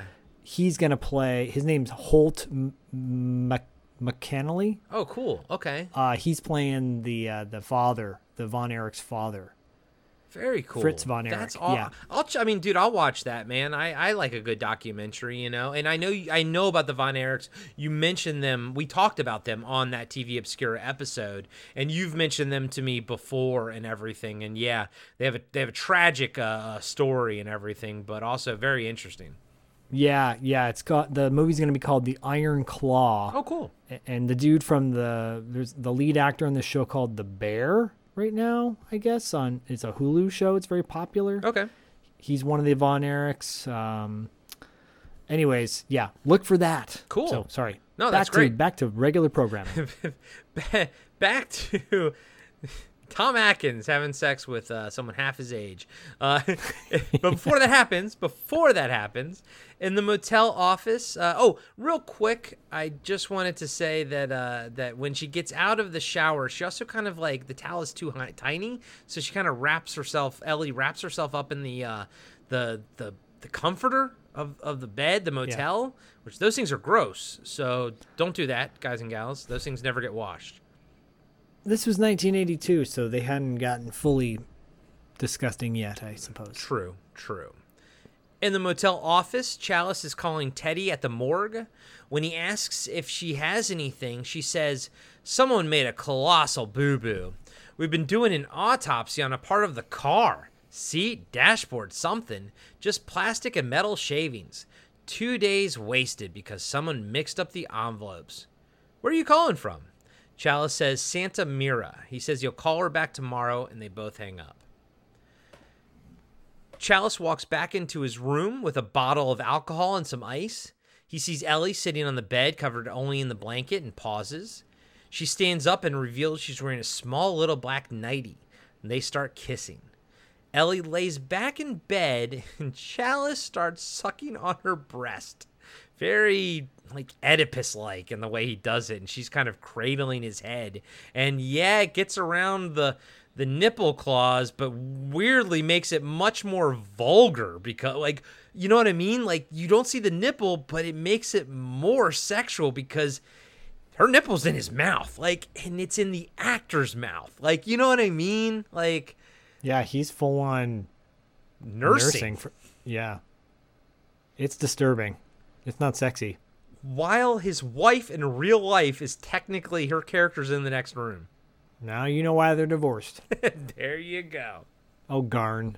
Oh, Garn. Oh, Garn Anderson.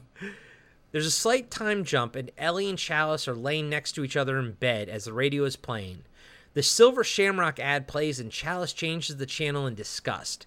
Ellie starts making out with him again, and Chalice says, "Aren't you just the least bit tired?" She says no. Then Chalice asks how old she is, to which Ellie replies, "Relax, I'm older than I look." I dated a girl like that once. She's like, "More!" And I'm like, I want to go to bed. In the next room, Marge, a.k.a. Tom Atkins' real wife, is about to turn out her light and go to bed when she sees the silver shamrock plastic button that fell off the mask on the floor of her motel room. It had fallen out when she put her purse down. Marge picks up the button and sees circuits on the back. She gets back in bed and examines it with her hairpin. This causes a short to happen and a bright light to shoot out of the button and into her mouth. In the next room, Ellie is riding Chalice and says, "What was that?" He says, "Who cares?" It's funny because that's his wife. It's his wife. Back in Marge's room, this is disturbing. Christ. This kill is disturbing. Back in Marge's room, she's kind of like her hands are kind of clawing at her face. They slowly move away, and we see her eyes are blood red, and her mouth has exploded open, and her teeth are shattered. She dies twitching in bed. Then an insect crawls out of her mouth and into her hair. Dude. Fucking third kill. Oh my god, this is one of the best. Yeah, the kills are not consistent. They're all over the place, like with what the results are. Or how like big they are, you know? Yeah, but this one's one of the best ones for sure. Offhand, which one is your favorite? I think this one. I mean, I want to say the kid, but then after watching it this time around, I was like, nah, I don't know. Crickets coming on the mask. I'm like, nah, it's not that great. It's not as great as everyone purports it to be. I think I'm with you because I think what really disturbs me about this one is the fact that she's like clawing at her, like she's still alive for a few seconds after the explosion happens, and she's like twitching and clawing at her face. That's what I find disturbing about it, and that's why this one is also my favorite. They're all really horrible. One guy, gets his head ripped off his body as he's still alive. Another guy gets his face punctured, and like they're all brutal as hell. But yeah, this one's like raw burning. And you see it in like full light, which is, and the effects, the makeup effects are fantastic. And just to know that, her husband is banging some young girl next door makes it even worse. Exactly. Like that would be a horrible way to die if your significant other you're dying while your significant other is cheating on you in the room next door. With someone half your age. Yes. Yeah, that's rough. That's rough. And the husband could, yes. I mean, come on. Yeah. Yeah, no, I know. I'm with you, buddy. Because this works not only like in the movie, but it's horrible in the meta as well, You got fucked up and I just got fucked. There you go. Cut to Ellie and Chalice laying in bed. They are woken up by commotion outside. What's a commotion? They get up to investigate and see a white silver shamrock van with 6 clean-cut guys in white lab coats wheel Marge out on a gurney. Chalice tries to help and tells them he's a doctor, but is ignored by the lab coats. Rafferty says they are taking her to the factory to get the best care money can buy. The van leaves and Connell Cochran arrives in his black limo. Cochran says hi to Mr. Rafferty, then tells Ellie and Chalice that it was just a little accident and that Marge will be fine. As he walks away, Cochran asks the lab coats what happened, and one just says, misfire. He leaves, and Ellie and Chalice go back to their room. We see the van and 2 white cars drive into the factory. Back in the motel room, Chalice says, misfire? What the hell are they talking about?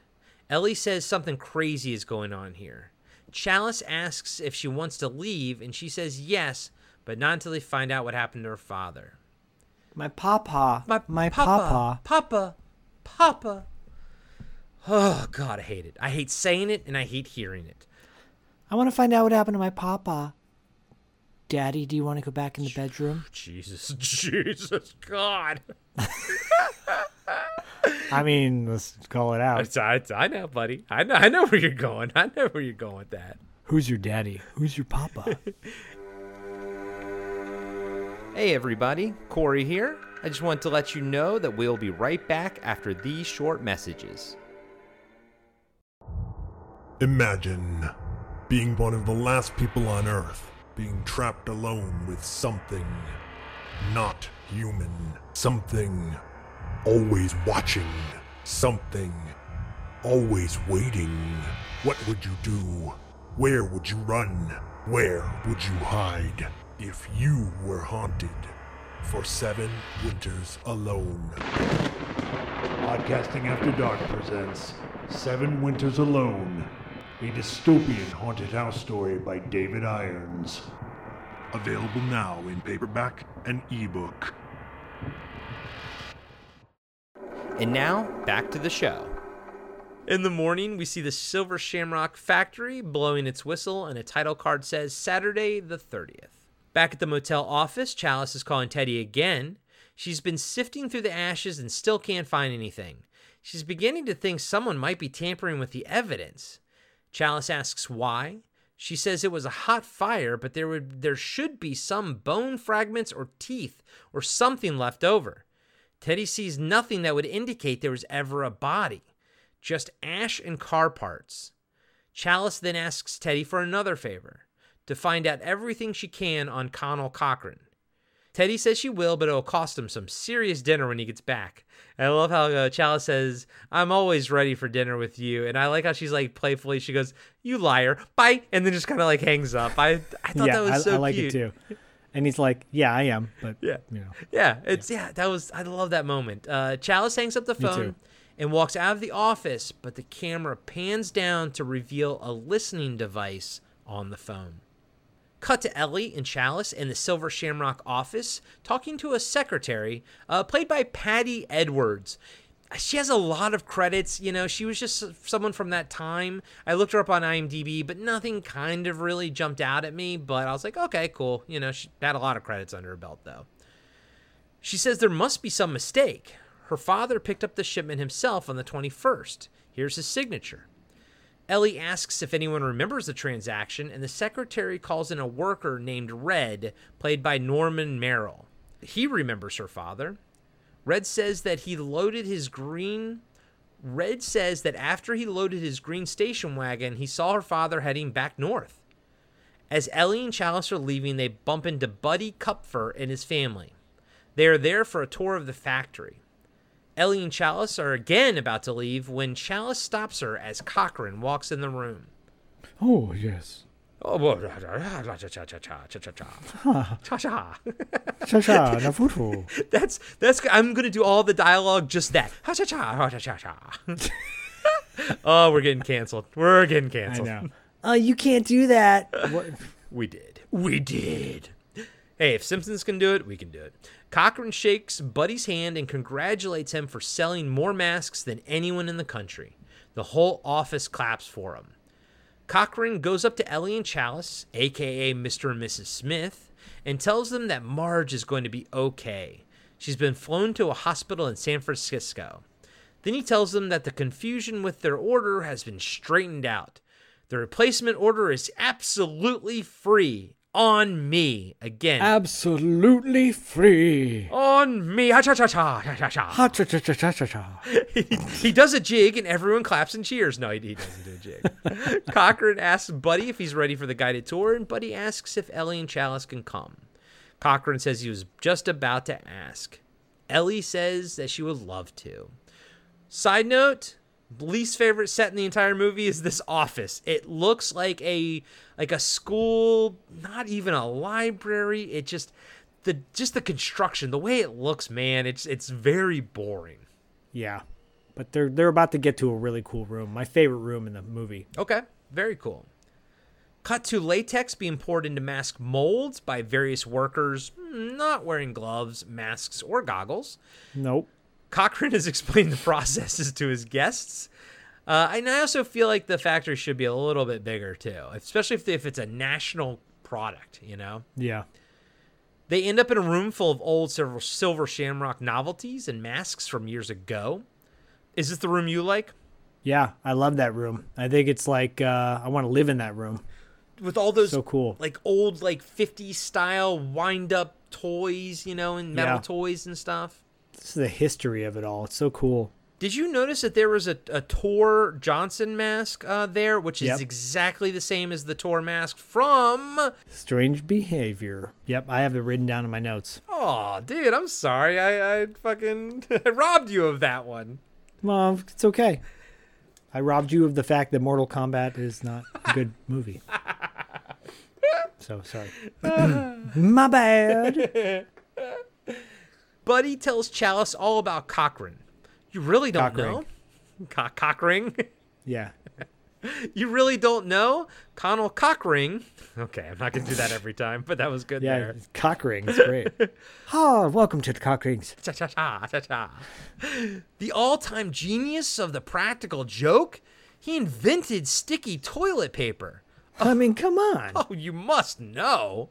The dead dwarf gag, the soft chainsaw, all his. And before that, he used to make toys, and they walk past some old wind-up toys. By the way, the dead dwarf gag, I'll take that one, please. I'll take dead dwarf gag for 1,000. Alex. By the way, as a kid, I was a big fan of Tim Conway. My gateway into Tim Conway was Scooby-Doo, right? The Scooby-Doo Adventures or whatever the episode. He was an exterminator in it, wasn't he? He was, yeah. He was great. So because of that, I was like, I love Tim Conway, and I've watched Dwarf on Golf and all that kind of shit. Did you watch that shit back in the day? I watched all that shit. I mean, I watched him with the Apple Dumpling gang with Don Knotts. Yep. And he's so funny. All those guys, Harvey Korman from back in the day. I love that era, man. Like I was a big fan of Don Knotts. Like I love Don Knotts, but I actually like the Ropers better on Three's Company. But I was a Don Knotts fan, so I still liked him on Three's Company. But I'll always be a Ropers person. So good. I know. I love them. They make their way to another part of the factory where the painted masks are. Little Buddy wants one, and Cochran gives him a finished orange pumpkin mask that has the silver shamrock plastic button tag on it. He says the other masks haven't gone through final processing yet. Buddy asks his wife, what final processing? I love she didn't give any fucks. She's like, don't ask me. Yeah. While walking around the outside loading docks, Buddy asks Cochran about the final process. Connell says, just a little bit of this and a little bit of that. Quality assurance, trade secrets. You know. Ha-cha-cha. Ha-cha-cha-cha-cha. I'm the Cockring. My daughter is Fanny Cockring. I am Cochran. When Buddy presses further, Cochran says that part of the inspection process involves volatile chemicals. He wouldn't want to put anyone in danger. Buddy relents.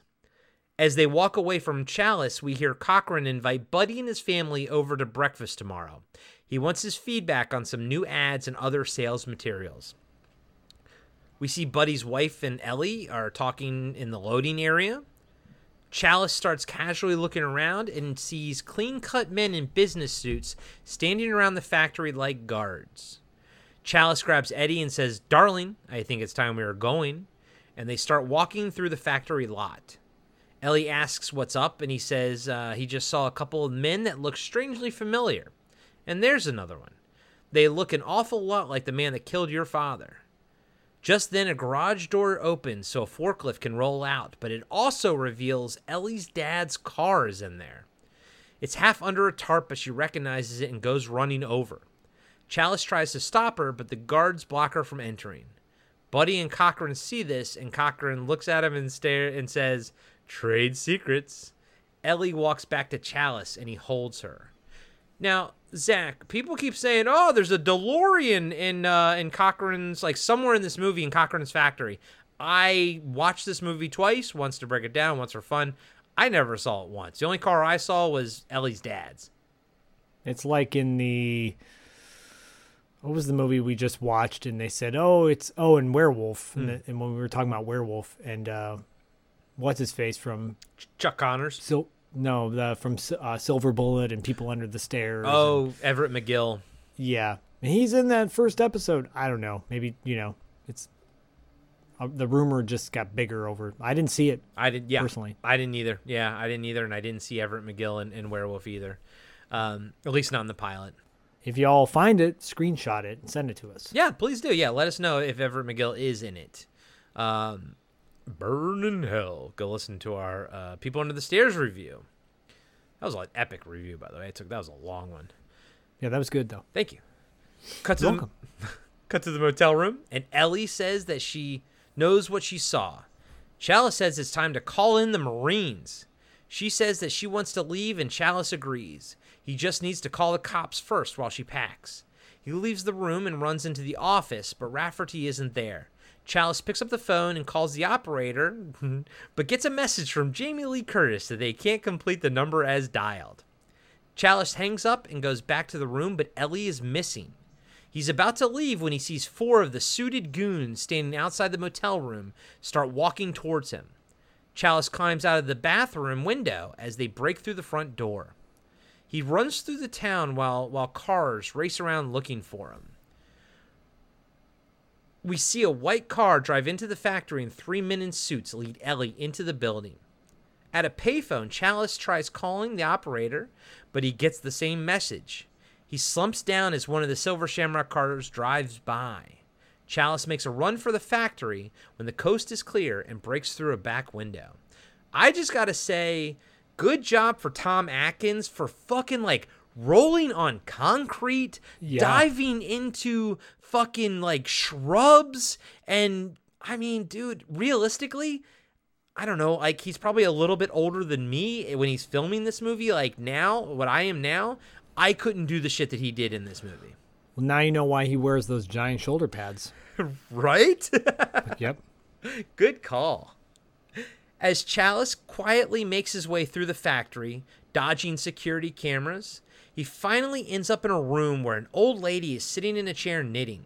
He asks her, "Where's the girl?" but gets no response and just keeps on knitting. Chalice gets in her face and keeps asking her where she is until he finally shakes the old lady and her head falls off. Chalice screams in horror, as one would do, and we see the old lady is mechanical. As he's looking at the machine, one of the suited guards sort of grabs Chalice from behind and throws him into another room full of packing material. Yeah, this scene's great. It reminds me of a old horror film called Deranged, which is basically the story of Ed Gein. If you've never seen it, it's creepy as hell. Creepy as hell. Actually, the guy in the Christine who wears that brace on his body. Yeah. That sells it. He is, I believe, he's the guy who plays Ed Gein in Deranged. Okay. Deranged is creepy as hell. It's a little slow burn, but it's got a scene where there's an old woman sitting in a chair, and it's not what you expect. And this reminded me of that scene. That scene is one of the most terrifying scenes ever in a horror film for me. That's cool. Okay. All right. I'll add that into my watch list. Yeah. Check it out. And by the way, real quick, the old man you're referring to in Christine, I believe, is the old man in Home Alone. I'm not the biggest Home Alone fan, to be truthful with you, but I did recognize him. I hate Home Alone because it's a rich white family with a bunch of assholes living in there, and they abandon their kid. I don't give a fuck. The premise is so stupid, and Kevin is he's a brat. The remake, by the way, is even more infuriating. Oh, I'm sure. It's like a rich white family. Don't give me that shit. Give me People Under the Stairs any old day. That's the rich kind of white family we want to watch. I will take Christmas Story over Home Alone any day, ever. Yeah, ever. No, Home Alone's not on my Christmas watch list ever. I watch Scrooged. I watch Muppets Christmas Carol. I watch, Christmas Vacation, but never Home Alone. Chalice and the guard fight until they're on the ground and the guard is squeezing his head. Chalice knees the guard off of him and rolls on top and starts landing body blows. Boom, boom, boom. Yep. Until he punches straight through the guard's stomach and pulls out mechanical wires and yellow goo. Said goo is also coming out from the guard's mouth. Again, Chalice is absolutely horrified as he looks at this goo-covered hand. Just then, a robotic guard comes up from behind him and grabs him on the shoulders. At this point, Chalice loses all the fight he had in him, and he kind of slumps over, like he knows he's lost. The guard lifts Chalice to his feet as Cochran walks in with the old lady's fake head. He says, "This was a rare piece. Ha-cha-cha-cha. German, made in Munich, 1785. I must try and get a replacement." Chalice asks, "Where's Ellie?" Cochran says that Mrs. Smith is resting. He knows it's a fake name. You can tell he knows it's a fake name. Yep. Cochran says, "It'll be morning soon. Halloween morning. A very busy day for me. Being a medical man, you should find this quite interesting. Ah-cha-cha-cha." Then he smiles at Chalice, and the two robot guards drag him out of the room. Cut to the next morning, and a title card says Sunday, the 31st, Halloween. We see Cochran and the two robot guards leading Chalice from the factory to the final processing room. Cochran, Chalice, and the two guards get in an elevator and start heading down. Cochran says, "The surprising thing is the internal components were quite simple to produce. The outer features took longer to perfect, but in the end, it's just another form of mask making." Chalice looks at the two guards and one sneezes. "Bless you. Convincing, aren't they? Loyal and obedient, unlike most human beings. A-cha-cha-cha-cha." Oh. Did you hear that? What was it? I just pulled the bead out of my butthole. My butthole. Happy Halloween. Oh, hold on a second.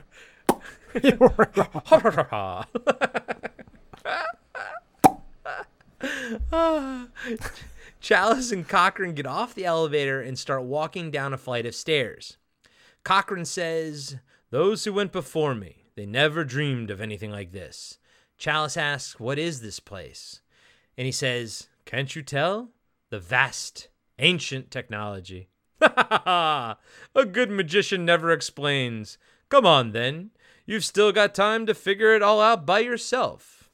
This is my favorite set in the whole fucking movie. The camera pulls back. Not me too, but yes, I love it too. The camera pulls back to reveal a giant underground concrete laboratory. People in white lab coats are walking around, checking monitors, typing on keyboards, running tests on the masks, and chipping away at a huge piece of stone. Cochran says to Chalice, "An ancient sacrificial circle. Stonehenge. We had a time getting it here. You wouldn't believe how we did it." And this is the shit that I love. I love just the way he says we had a time getting it here. And this is like, dude, and seriously, what are your thoughts on this? We don't ever get an explanation on how they got this piece of Stonehenge there. But the fact that he says we had a time getting it here, you wouldn't believe how he did it. And the way he delivers it, that's all I need to know. I don't need, because here's the thing. They show us anything and it'll never be as good as the way he delivers it here. You don't need a whole lot. Just go with it. So you're okay with them not kind of answering that sort of thing? No. I mean, today's audience is like, no, we're not getting enough explanation why. Like, no, just let it go. Just enjoy it, right? They got it. My next question to you is, are the lab coat technician guys robots too, or is it just the security guards? I think they're all robots. Okay. I think I'm leaning that way as well.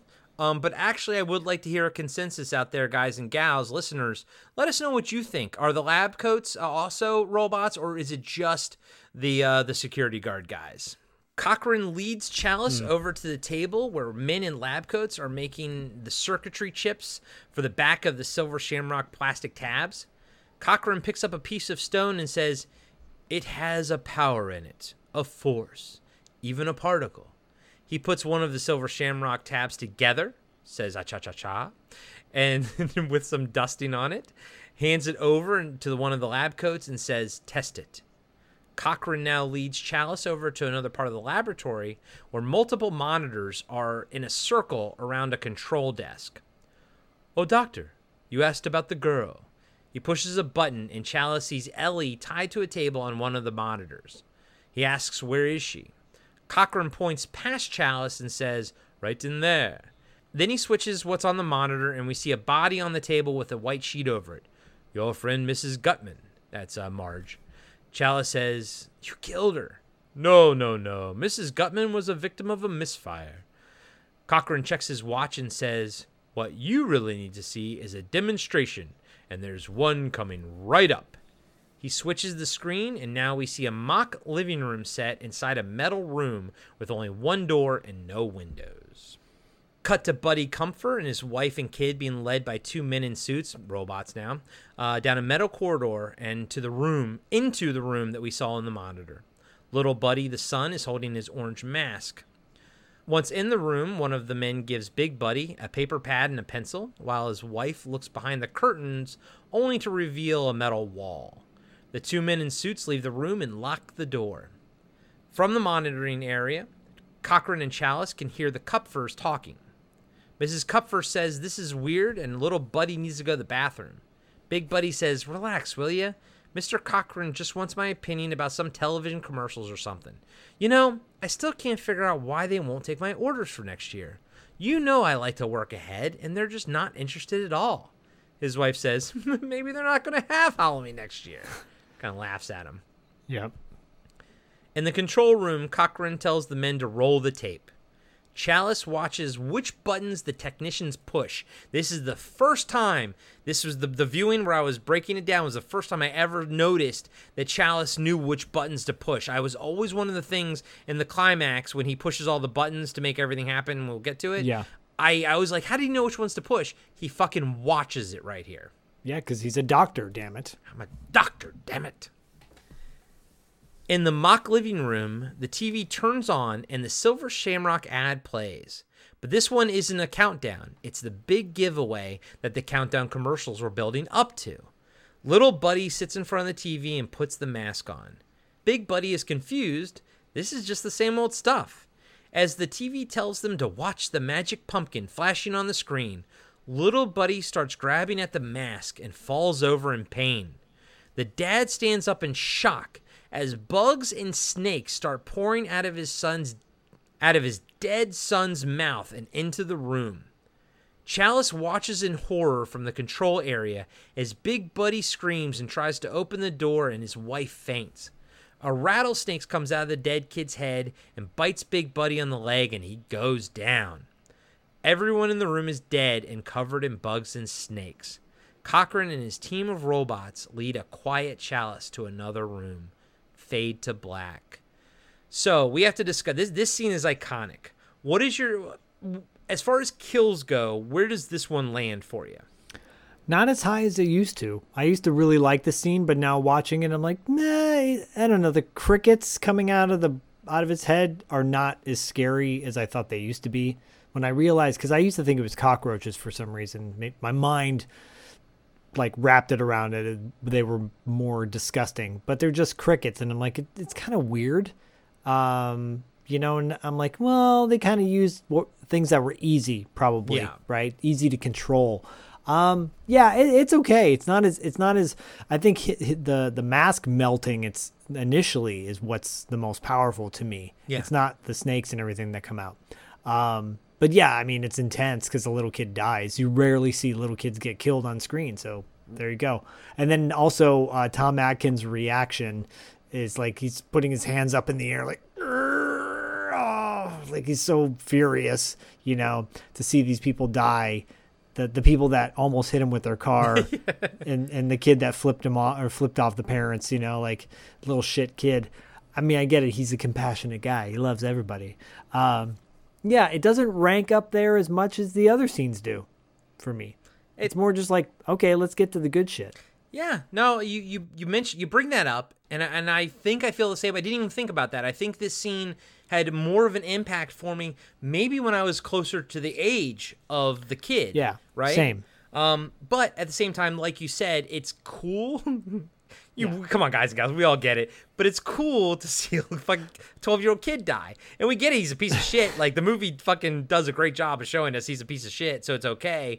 But, man, I feel like these days don't exist anymore. You know, listen to our review of the remake of The Blob. And that kid fucking getting blobified in the fucking sewers.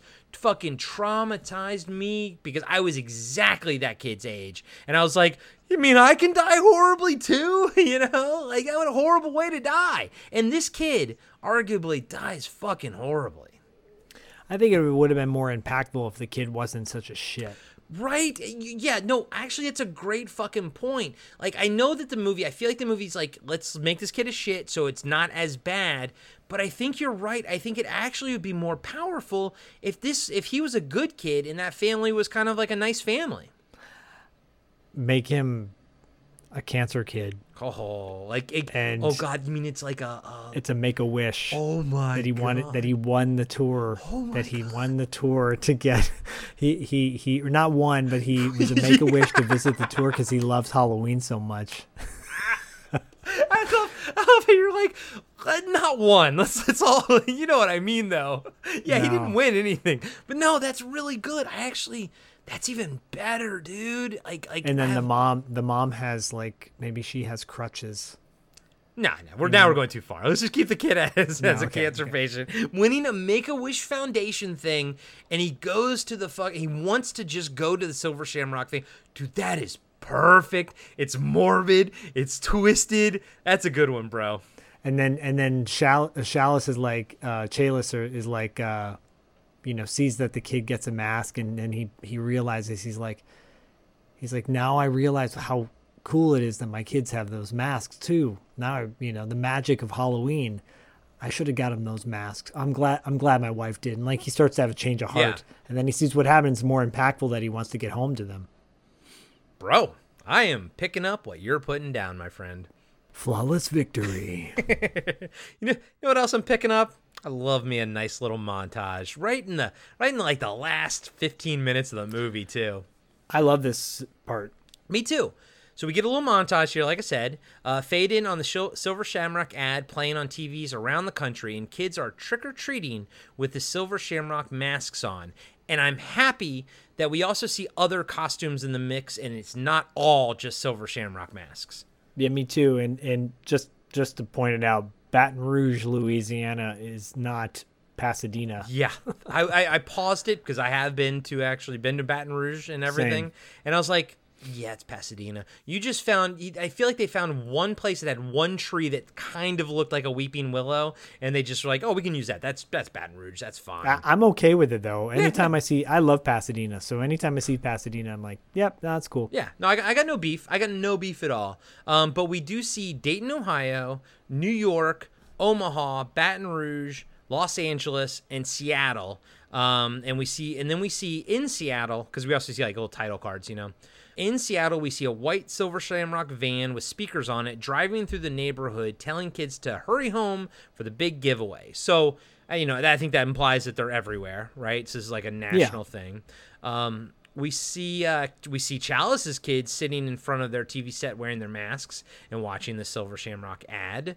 Fade to black as kids in Phoenix, Arizona, run home.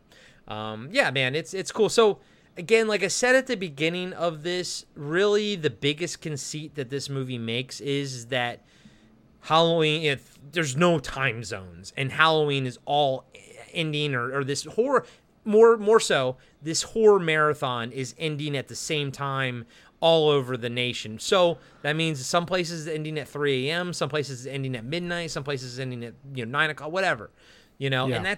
And you know what? I don't give a shit. You know what I mean? Like, this movie is so much fun from beginning to end, T to B. I don't give a shit. I don't give a shit that they don't take into account time zones.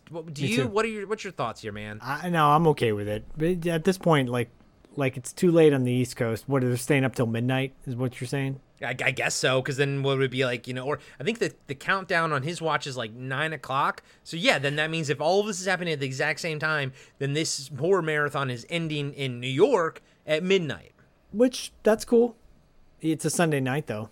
That's true. So kids would probably not as many kids would watch it. Well, not as many kids on the East Coast will die, but chibba chibba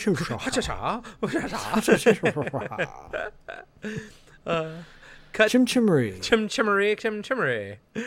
Cut to Teddy calling Chalice at the motel from the coroner's office. She's looking at burnt gears and ash. She calls her boss and wakes him up. Oh, sorry. She didn't get any reply when she called the motel. She wakes her boss up and says, I could be wrong, but I don't think this is a car part at all. He says he'll look into it tomorrow. In the background, we see one of Cochran's suited robots appear in the doorway. Teddy hangs up the phone. The robot grabs a big-ass drill from the drawer and quietly walks over to Teddy. She's too enthralled by the gears to notice. Just then she realizes what she's looking at and says, oh my God, man, that's a man. That's a man, baby. There's a penis in there. It's a penis. She starts holding the robotic penis. Robotic cock. It's a robotic cock. Teddy picks up the phone to call the sheriff, but the robot hangs up the phone and grabs her and drags her to the ground. He then grabs the big-ass drill and drills it into her head, killing her. Man, first off, I didn't want to see Teddy die, but this kill is fucking brutal, and you don't see it, and I think that's what makes it more brutal. Like, you see part of her, you see her legs kick and twitch, and then nothing, and that's what makes it fucking brutal. Yeah, it's brutal. When he picks up the drill, it looks like it's missing. It looks like it's missing the battery pack. It does, yeah. Yeah. Probably should have shot it from a different angle. And why does he even bother putting it down? Because he just picks it right back up again? Yeah. And then also, like, what does she discover? You know, she does go like, oh my God, but it would have been nice if, like, I don't know, she found a silver shamrock, like, little microchip with the Shamrock logo on it or something like that. Would have been kind of cool. Yeah, we don't actually know why or what it is that kind of tipped it off, you know, but yeah. I feel like you just need a little bit more. I know people can like make up their own. It's obvious that she discovered that it's a man robot man from Full Moon Entertainment. Man robot. Man alive. There, men alive in here. Starring Tim Thomerson and Barbara Crampton and Linnea Quigley and Jeffrey Combs and every other B-movie actor that we love.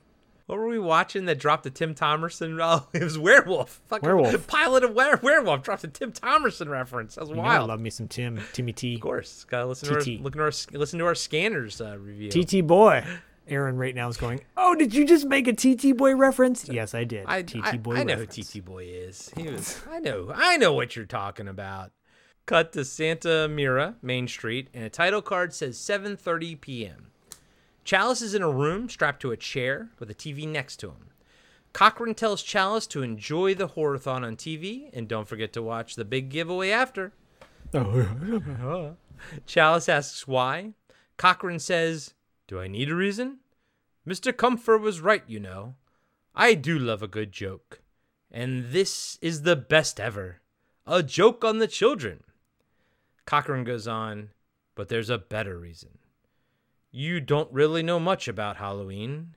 You've thought no further than the strange custom of having your children wear masks and go out begging for candy. By the way, man, the facial expressions he's fucking doing here is, in the way he's delivering. So good. God, I could just watch him forever. God, I could just watch his mouth move all night long. It was the start of the year in our old Celtic lands, and we'd be waiting in our houses of wattles and clay. The barriers would be down, you see, between the real and the unreal, and the dead might be looking to sit by our fires of turf. Halloween, the festival of Samhain. The last great one took place 3,000 years ago, when the hills ran red with the blood of animals and children. Chalice says, sacrifices. Cochran says, it was part of our world, our craft. Chalice says, witchcraft. Ha! Cochran continues, to us, it was a way of controlling our environment. It's not so different now. It's time again. In the end, we don't decide these things, you know. The planets do. They're in alignment, and it's time again. The world's going to change tonight, Doctor. I'm glad you'll be able to watch it. And also too, like what he's talking about witchcraft and how they use it to control, like it's just, this movie does a lot of things right when it comes to the things that it's talking about. And I say that with ultimately very limited knowledge of occult stuff that I've read. People know much more than me.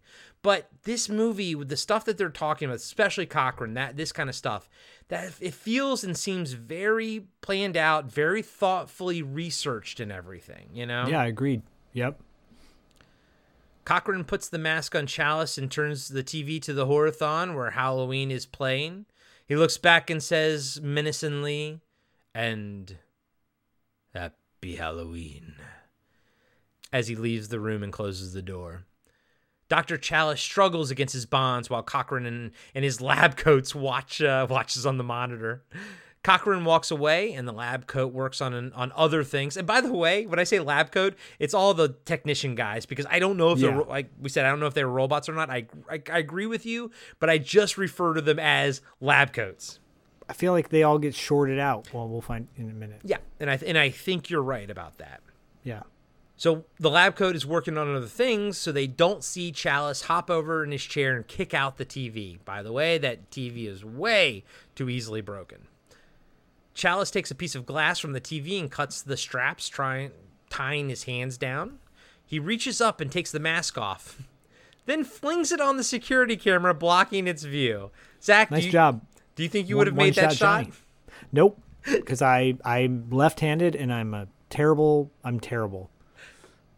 Like there's that scene where what is it? Pump Fake draws the foul in Fletch. Mm-hmm. I'd be missing I would be Wings Hauser in Deadly Force. I brick every time. I brick every fucking time. I will never get a "he's on fire" from NBA Jams. Right. I'll get a brick.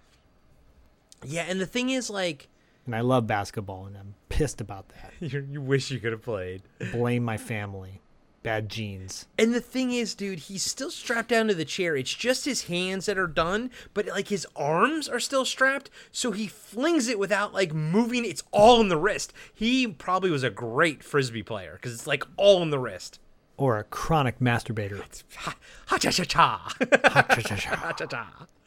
Chalice takes Or a champion card slicer. Have you seen that dude who throws the playing cards?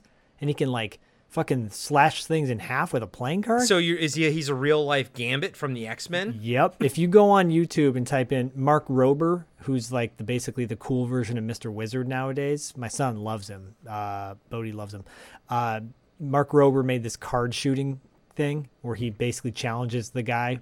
This guy's a Guinness World Record. He can slice a grape in half from like 10 feet away. Grape. That dude's like a ninja, bro. He's a fucking ninja. This guy is amazing, and he actually is faster than the card shooter that this scientist creates. That's cool. It's amazing. He can shatter a glass in half with a card.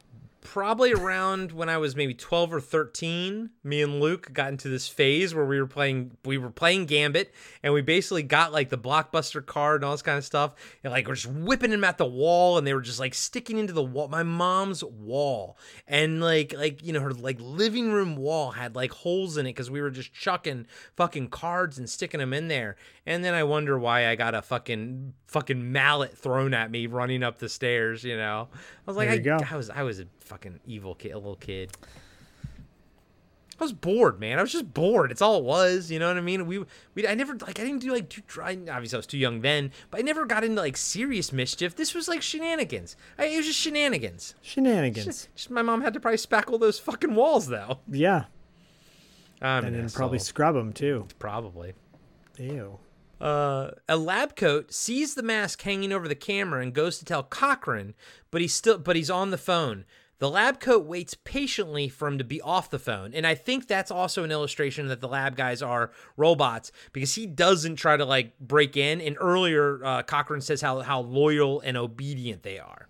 Yeah. And also too, I think the mask on the camera is like a little bit of an homage to Halloween point of view shot, right? Because you can see through its eyes or whatever. It's just my own theory. Yeah, I think you're right.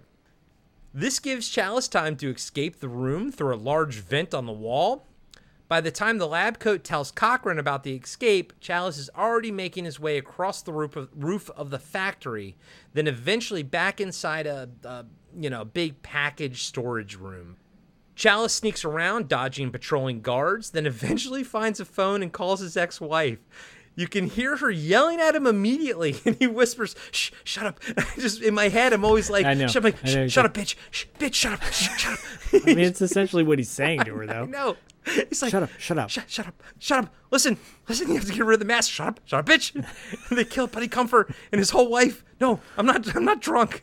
It's funny. I love it. Cut to the lab coat telling Cochran they lost Challis, but Cochran says no, they didn't. Back on the phone, Challis is desperately pleading for his ex to get rid of the masks, but she tells him to go to hell, hangs up on him. Just then, he hears guards approaching and runs off. Challis eventually finds the room Ellie is in, and he unstraps her from the table. Cochran sees this on the monitor and tells his people South Corridor. Ah-cha-cha-cha. It never gets old. No, it doesn't. You're like, I know. And we see the security team of robots mobilized to intercept Challis. Ellie and Challis make it out of the room and dodge the guards by hiding behind boxes of silver shamrock pins with the chips in them. While Cochran and his team of robot goons and lab coats are looking the other way, Challis sneaks up to the broadcast control area and hits the same buttons he saw the guy press earlier during the test. Again, I've seen this movie probably about 10 times, and this is the first time I picked up on that. The Silver Shamrock giveaway video starts playing on all the monitors around the underground laboratory.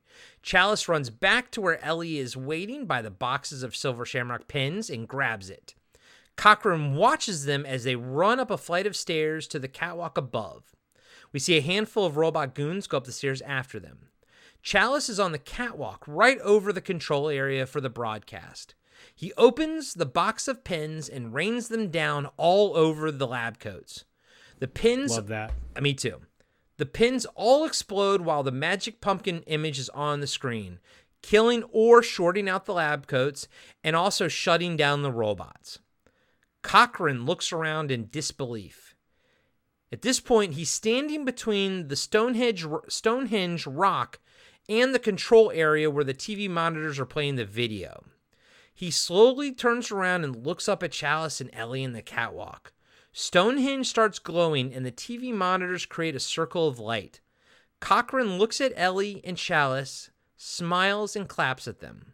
Just then, a ray of light simultaneously shoots out of Stonehenge and the monitor, and it goes right into Cochran.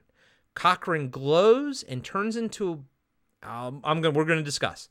And turns into a pillar of salt? ? Then he fades away as the lab explodes, destroying all the masks. One, I love as a villain when you've been, it's over. I love the fact that he fucking looks up, does that little smile and that little clap, like bravo. But Zach, what does Cochran turn into? What is that supposed to be? I think, I don't know. Like, I think it's like it's a good question. He in like a big ball of light, basically. And then, like, I think he's just like being filled with all this laser energy, and it just like zaps him into nothing. Your guess is as good as mine, I guess. I this scene kind of works and kind of doesn't, because, for example, like, the lab coats all get blasted in the face and then they all die, right? And that tracks. But then the security guards, you don't see anything blast them, and they just like drop to the ground. Just because the controls for them are destroyed. Okay. Yeah. I'm with you. Yeah. Okay. It's a little bit like, okay, well, you get a pass, but still it's a little hokey. And yeah, it's interesting that like Cochran he's clearly the leader, and that the energy source is like zapping into him, but it's a little like, I don't know what happens to him. Yeah. Because also too, like, they do some kind of mannequin thing where his face is like white. You can tell it's not the actor, you know, and I almost wish maybe we didn't even see that shot and he just, you know, exploded or something. It's a weird looking thing though. It looks like the inflatable guy from Airplane, the inflatable pilot. The autopilot or whatever. Yeah, the autopilot. Yeah. So weird. Yeah, guys and gals out there listening, throw out your theories on what this is, what happens to Cochran. I don't hate it, but I do think if I didn't love the actor who played Connell Cochran, this would probably fall a little bit more flat. But because he's so much fun constantly, I give this a pass. But in my heart of hearts, I don't understand it. I go with Salt only because that just feels old and biblical, you know, pillars of salt, and you put salt around a circle. And so, I don't know, Salt just feels right to me, but Sure. it doesn't feel like, I don't really truly believe that's what they're trying to portray. Yeah, I mean, I'll give you that, but also too, like, if this was supposed to zap all the controls, then why is Ellie still walking around? That's a very, very good point as well. I don't have a problem with it. I'm just like, it's a little bit like these are just little nuts that could have been tightened up. Yeah. And again, I'm with you. I don't have a problem with any of them. But yeah, you mentioned Ellie. So we see Ellie and Chalice run from the burning factory, get back into their car at the motel, and drive out of town. As they're driving through the back roads, Chalice is checking the radio and hears the Silver Shamrock commercial playing. He says, "We got to do something. We got to call somebody." When Ellie doesn't answer, he asks if she's okay. She grabs his jaw and his head and starts yanking, but Chalice crashes the car into a tree. Real quick, I like the fact that all these robots, they go for just like the kill. She's not trying to strangle him. She's like just trying to rip his head off in the car. And again, this reminds me of Phantasm 2 when Reggie's girlfriend that he picks up, the hitchhiker, is been turned into the Tall Man, or a variation of the Tall Man. Like, she's now, yeah, it's very interesting. Didn't he discover because like her hair moves aside and you can see all like the wound or whatever? Well, no, he's like playing with her hair, and then all of a sudden pulls like a chunk of her hair out of her head. Yeah. And she smiles, and it's the Tall Man. Yeah. This is just a dream. No, it's not. I remember so that. Good. I remember that, dude. God, I fucking love that. It's such a great ending because you're like, no, this is not how it's supposed to. It's so dark. Bro, we in a good way. We got to get to Phantasm soon, man. We fucking Phantasm 2, yo. Phantasm 1 and 2 for me. But anyways, yeah. Sorry, continue. Okay. Chalice rolls out of the driver's seat and looks back in the car, but only sees Ellie's robotic arm still stuck in the passenger door. Just then, Robo Ellie pops up from behind and tries to strangle him with her one good arm. And I wrote that, and then I had to write the Tombstone reference. I still have one good arm to hold you with. Corey is like so proud of himself. He's so happy right now. Yeah. He's so happy. He's got a big old fucking smile on his face. Take it in. I feel this. I feel the same way last week when I made a Key West reference and you and Diallo sat there staring at me blankly. Yeah. And by the way, Key West, the TV show with Fisher Stevens, is the one I was referencing. Anybody out there knows it, just let me know. Clearly, I'm the only one. Chalice grabs a tire iron and knocks her head off. He thinks it's done, and he goes back to the car, but her other arm, the one still attached to the door, grabs him by the throat, but he survives that attack too. Chalice checks his watch, and it's almost 9 p.m. Just then, Robo Ellie's headless body attacks him from behind, but it kind of just falls to the ground, grabbing at his crotch. And I was like, one last handsy before shutting down? And also, her severed head is looking at her ass. I know, it is. This scene on one level could be super laughable, and another level it's just purely enjoyable because it's like it doesn't give up. It keeps going. It's like it's great because it's funny as hell, but also shocking at the same time. So there's a debate that. Is Ellie a robot the entire time? I say no. Clearly not, because she talks and acts normal the entire. She clearly acts very different the moment he comes and grabs her. She doesn't say a single thing, and she's on the operating table. Exactly. So she got fixed. I think I I think that she was human up until they took her, and I think now Ellie's dead. Yes. Yeah. Yeah. Agreed. There's no debate. Yeah, I don't even see why there is a debate there. Like, it's pretty obvious, I think. People love to debate. They do.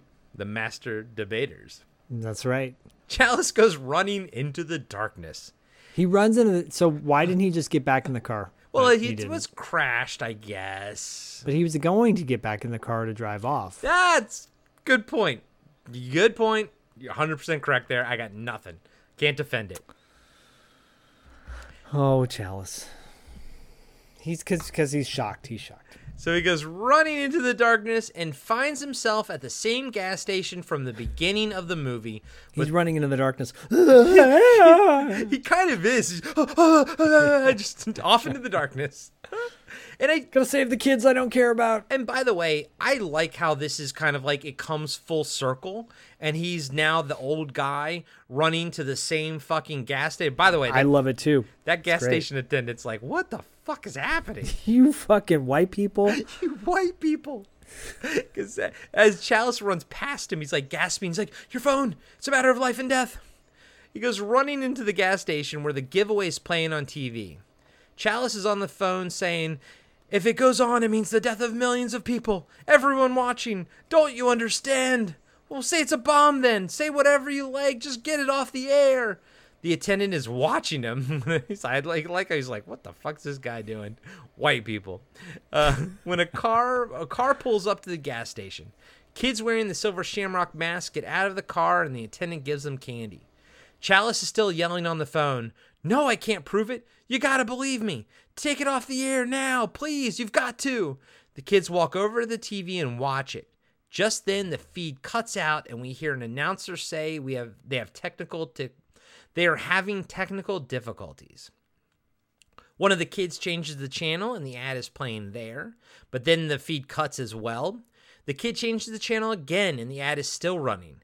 Chalice says into the phone, "The third commercial is still on. Please, take it off the third channel. It's running. Please, for God's sake, stop it. There's no more time." We see the magic pumpkin appear on screen. "Stop it now. Turn it off. Turn it off. Stop it. Stop it. Stop it."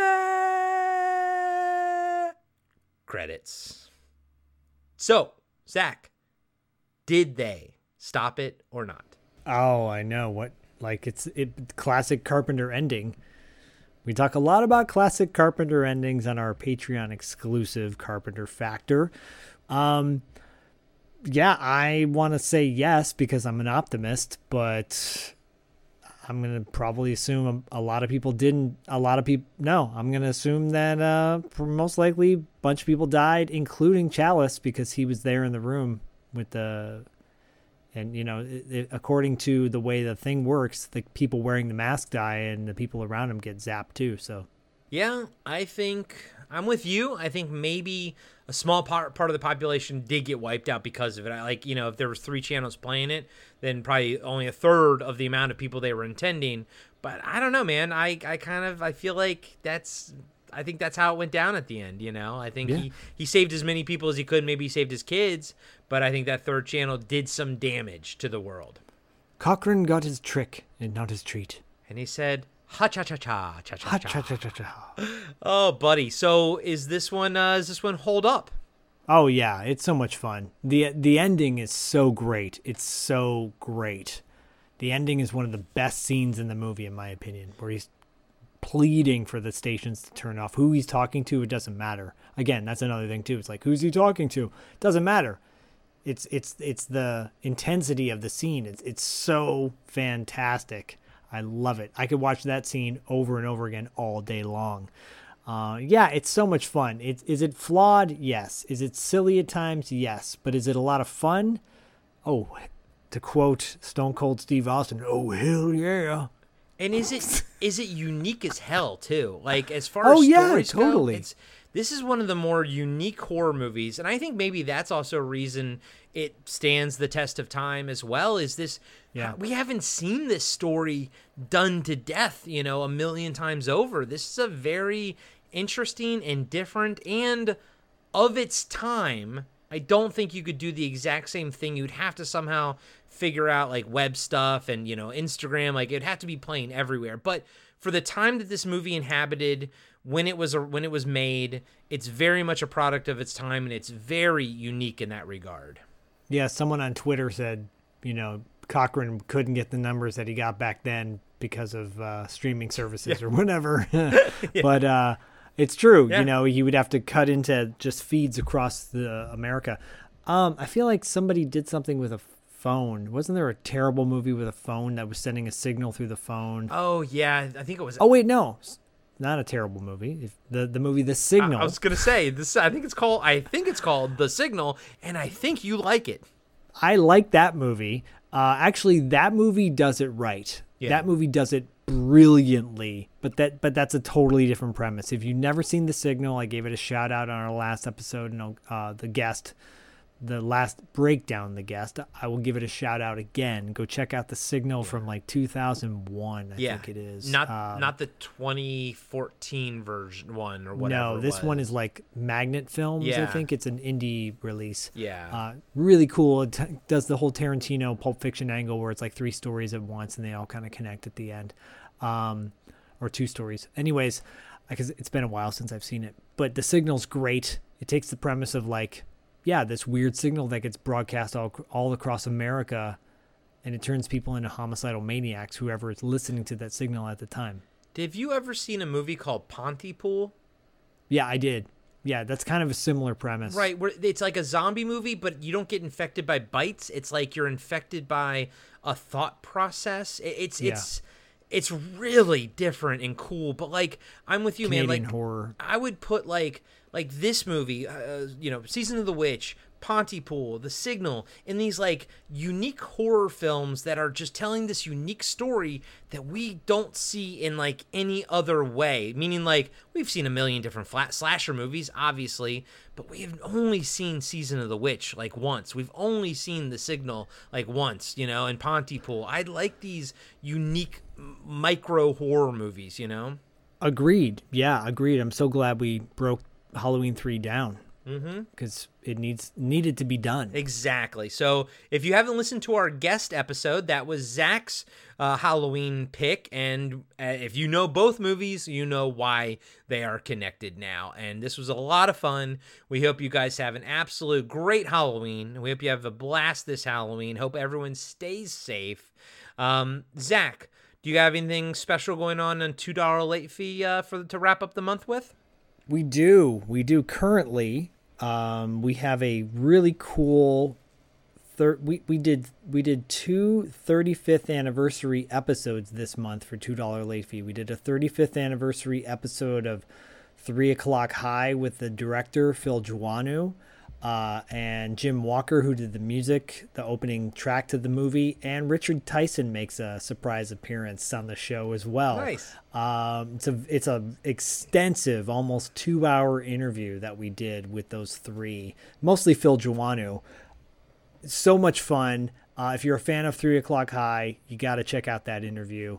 And then Andre Gower, who played Sean in the Monster Squad, he joined us. Ryan Lambert, who plays Rudy, was supposed to, but unfortunately he couldn't make it to the show. So Andre joined us, and didn't do a Monster Squad trip down memory lane because we did an extensive interview with him a couple of years back, which you guys should check out.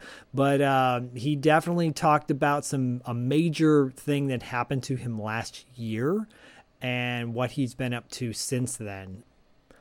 So check that one out. That one's dropping Halloween Eve. Nice. Halloween Eve. Yeah, he actually tells some funny stories from the 80s, and then some really interesting shit that's happened to him in the past year. So go check that out on $2 late fee. Nice. How about Cartwright? Cartwright. Oh, by the way, Phil Joannou, we talk a little bit about Philip Baker Hall from Seinfeld. Yeah, dude. Yeah. Fucking and that Bookman. His character on Seinfeld would probably not have happened if it wasn't for 3 O'Clock High. Oh, no shit. Okay, that's really fucking cool. Yeah, Bookman, dude. It's one of the most famous ones ever. There's no Halloween episode of Seinfeld that we're plugging this week, this month.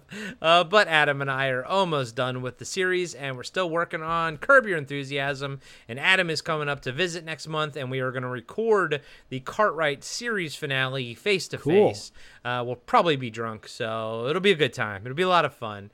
And, of course, Zach and I are recording in 12 hours. I'll be talking to Zach again about Christine for this month's episode of The Carpenter Factor. And as we've mentioned before, we don't break down every movie in that, but what we do is we look at each film and how they connect to John Carpenter's greater catalog, and do they feel like Carpenter movies and everything. And like I said, spoiler alert, Season of the Witch feels much more like a Carpenter film than Christine, but we will dive into that and we will dissect that, and we hope everyone checks out The Carpenter Factor on Patreon.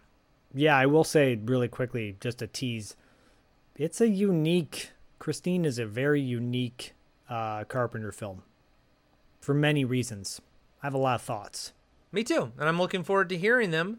But as always... Oh, we'll catch you on the dark side.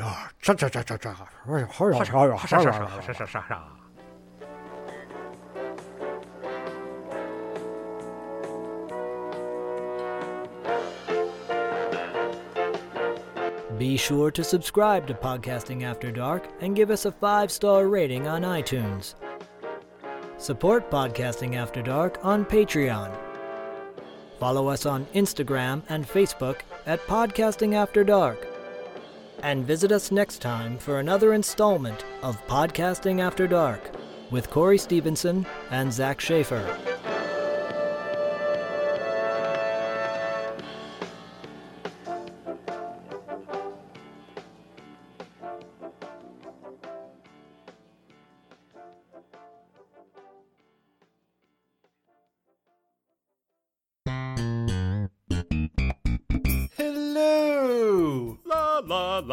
I'm Adam. And I'm Corey. And we are the hosts of Cartwright, a Seinfeld podcast.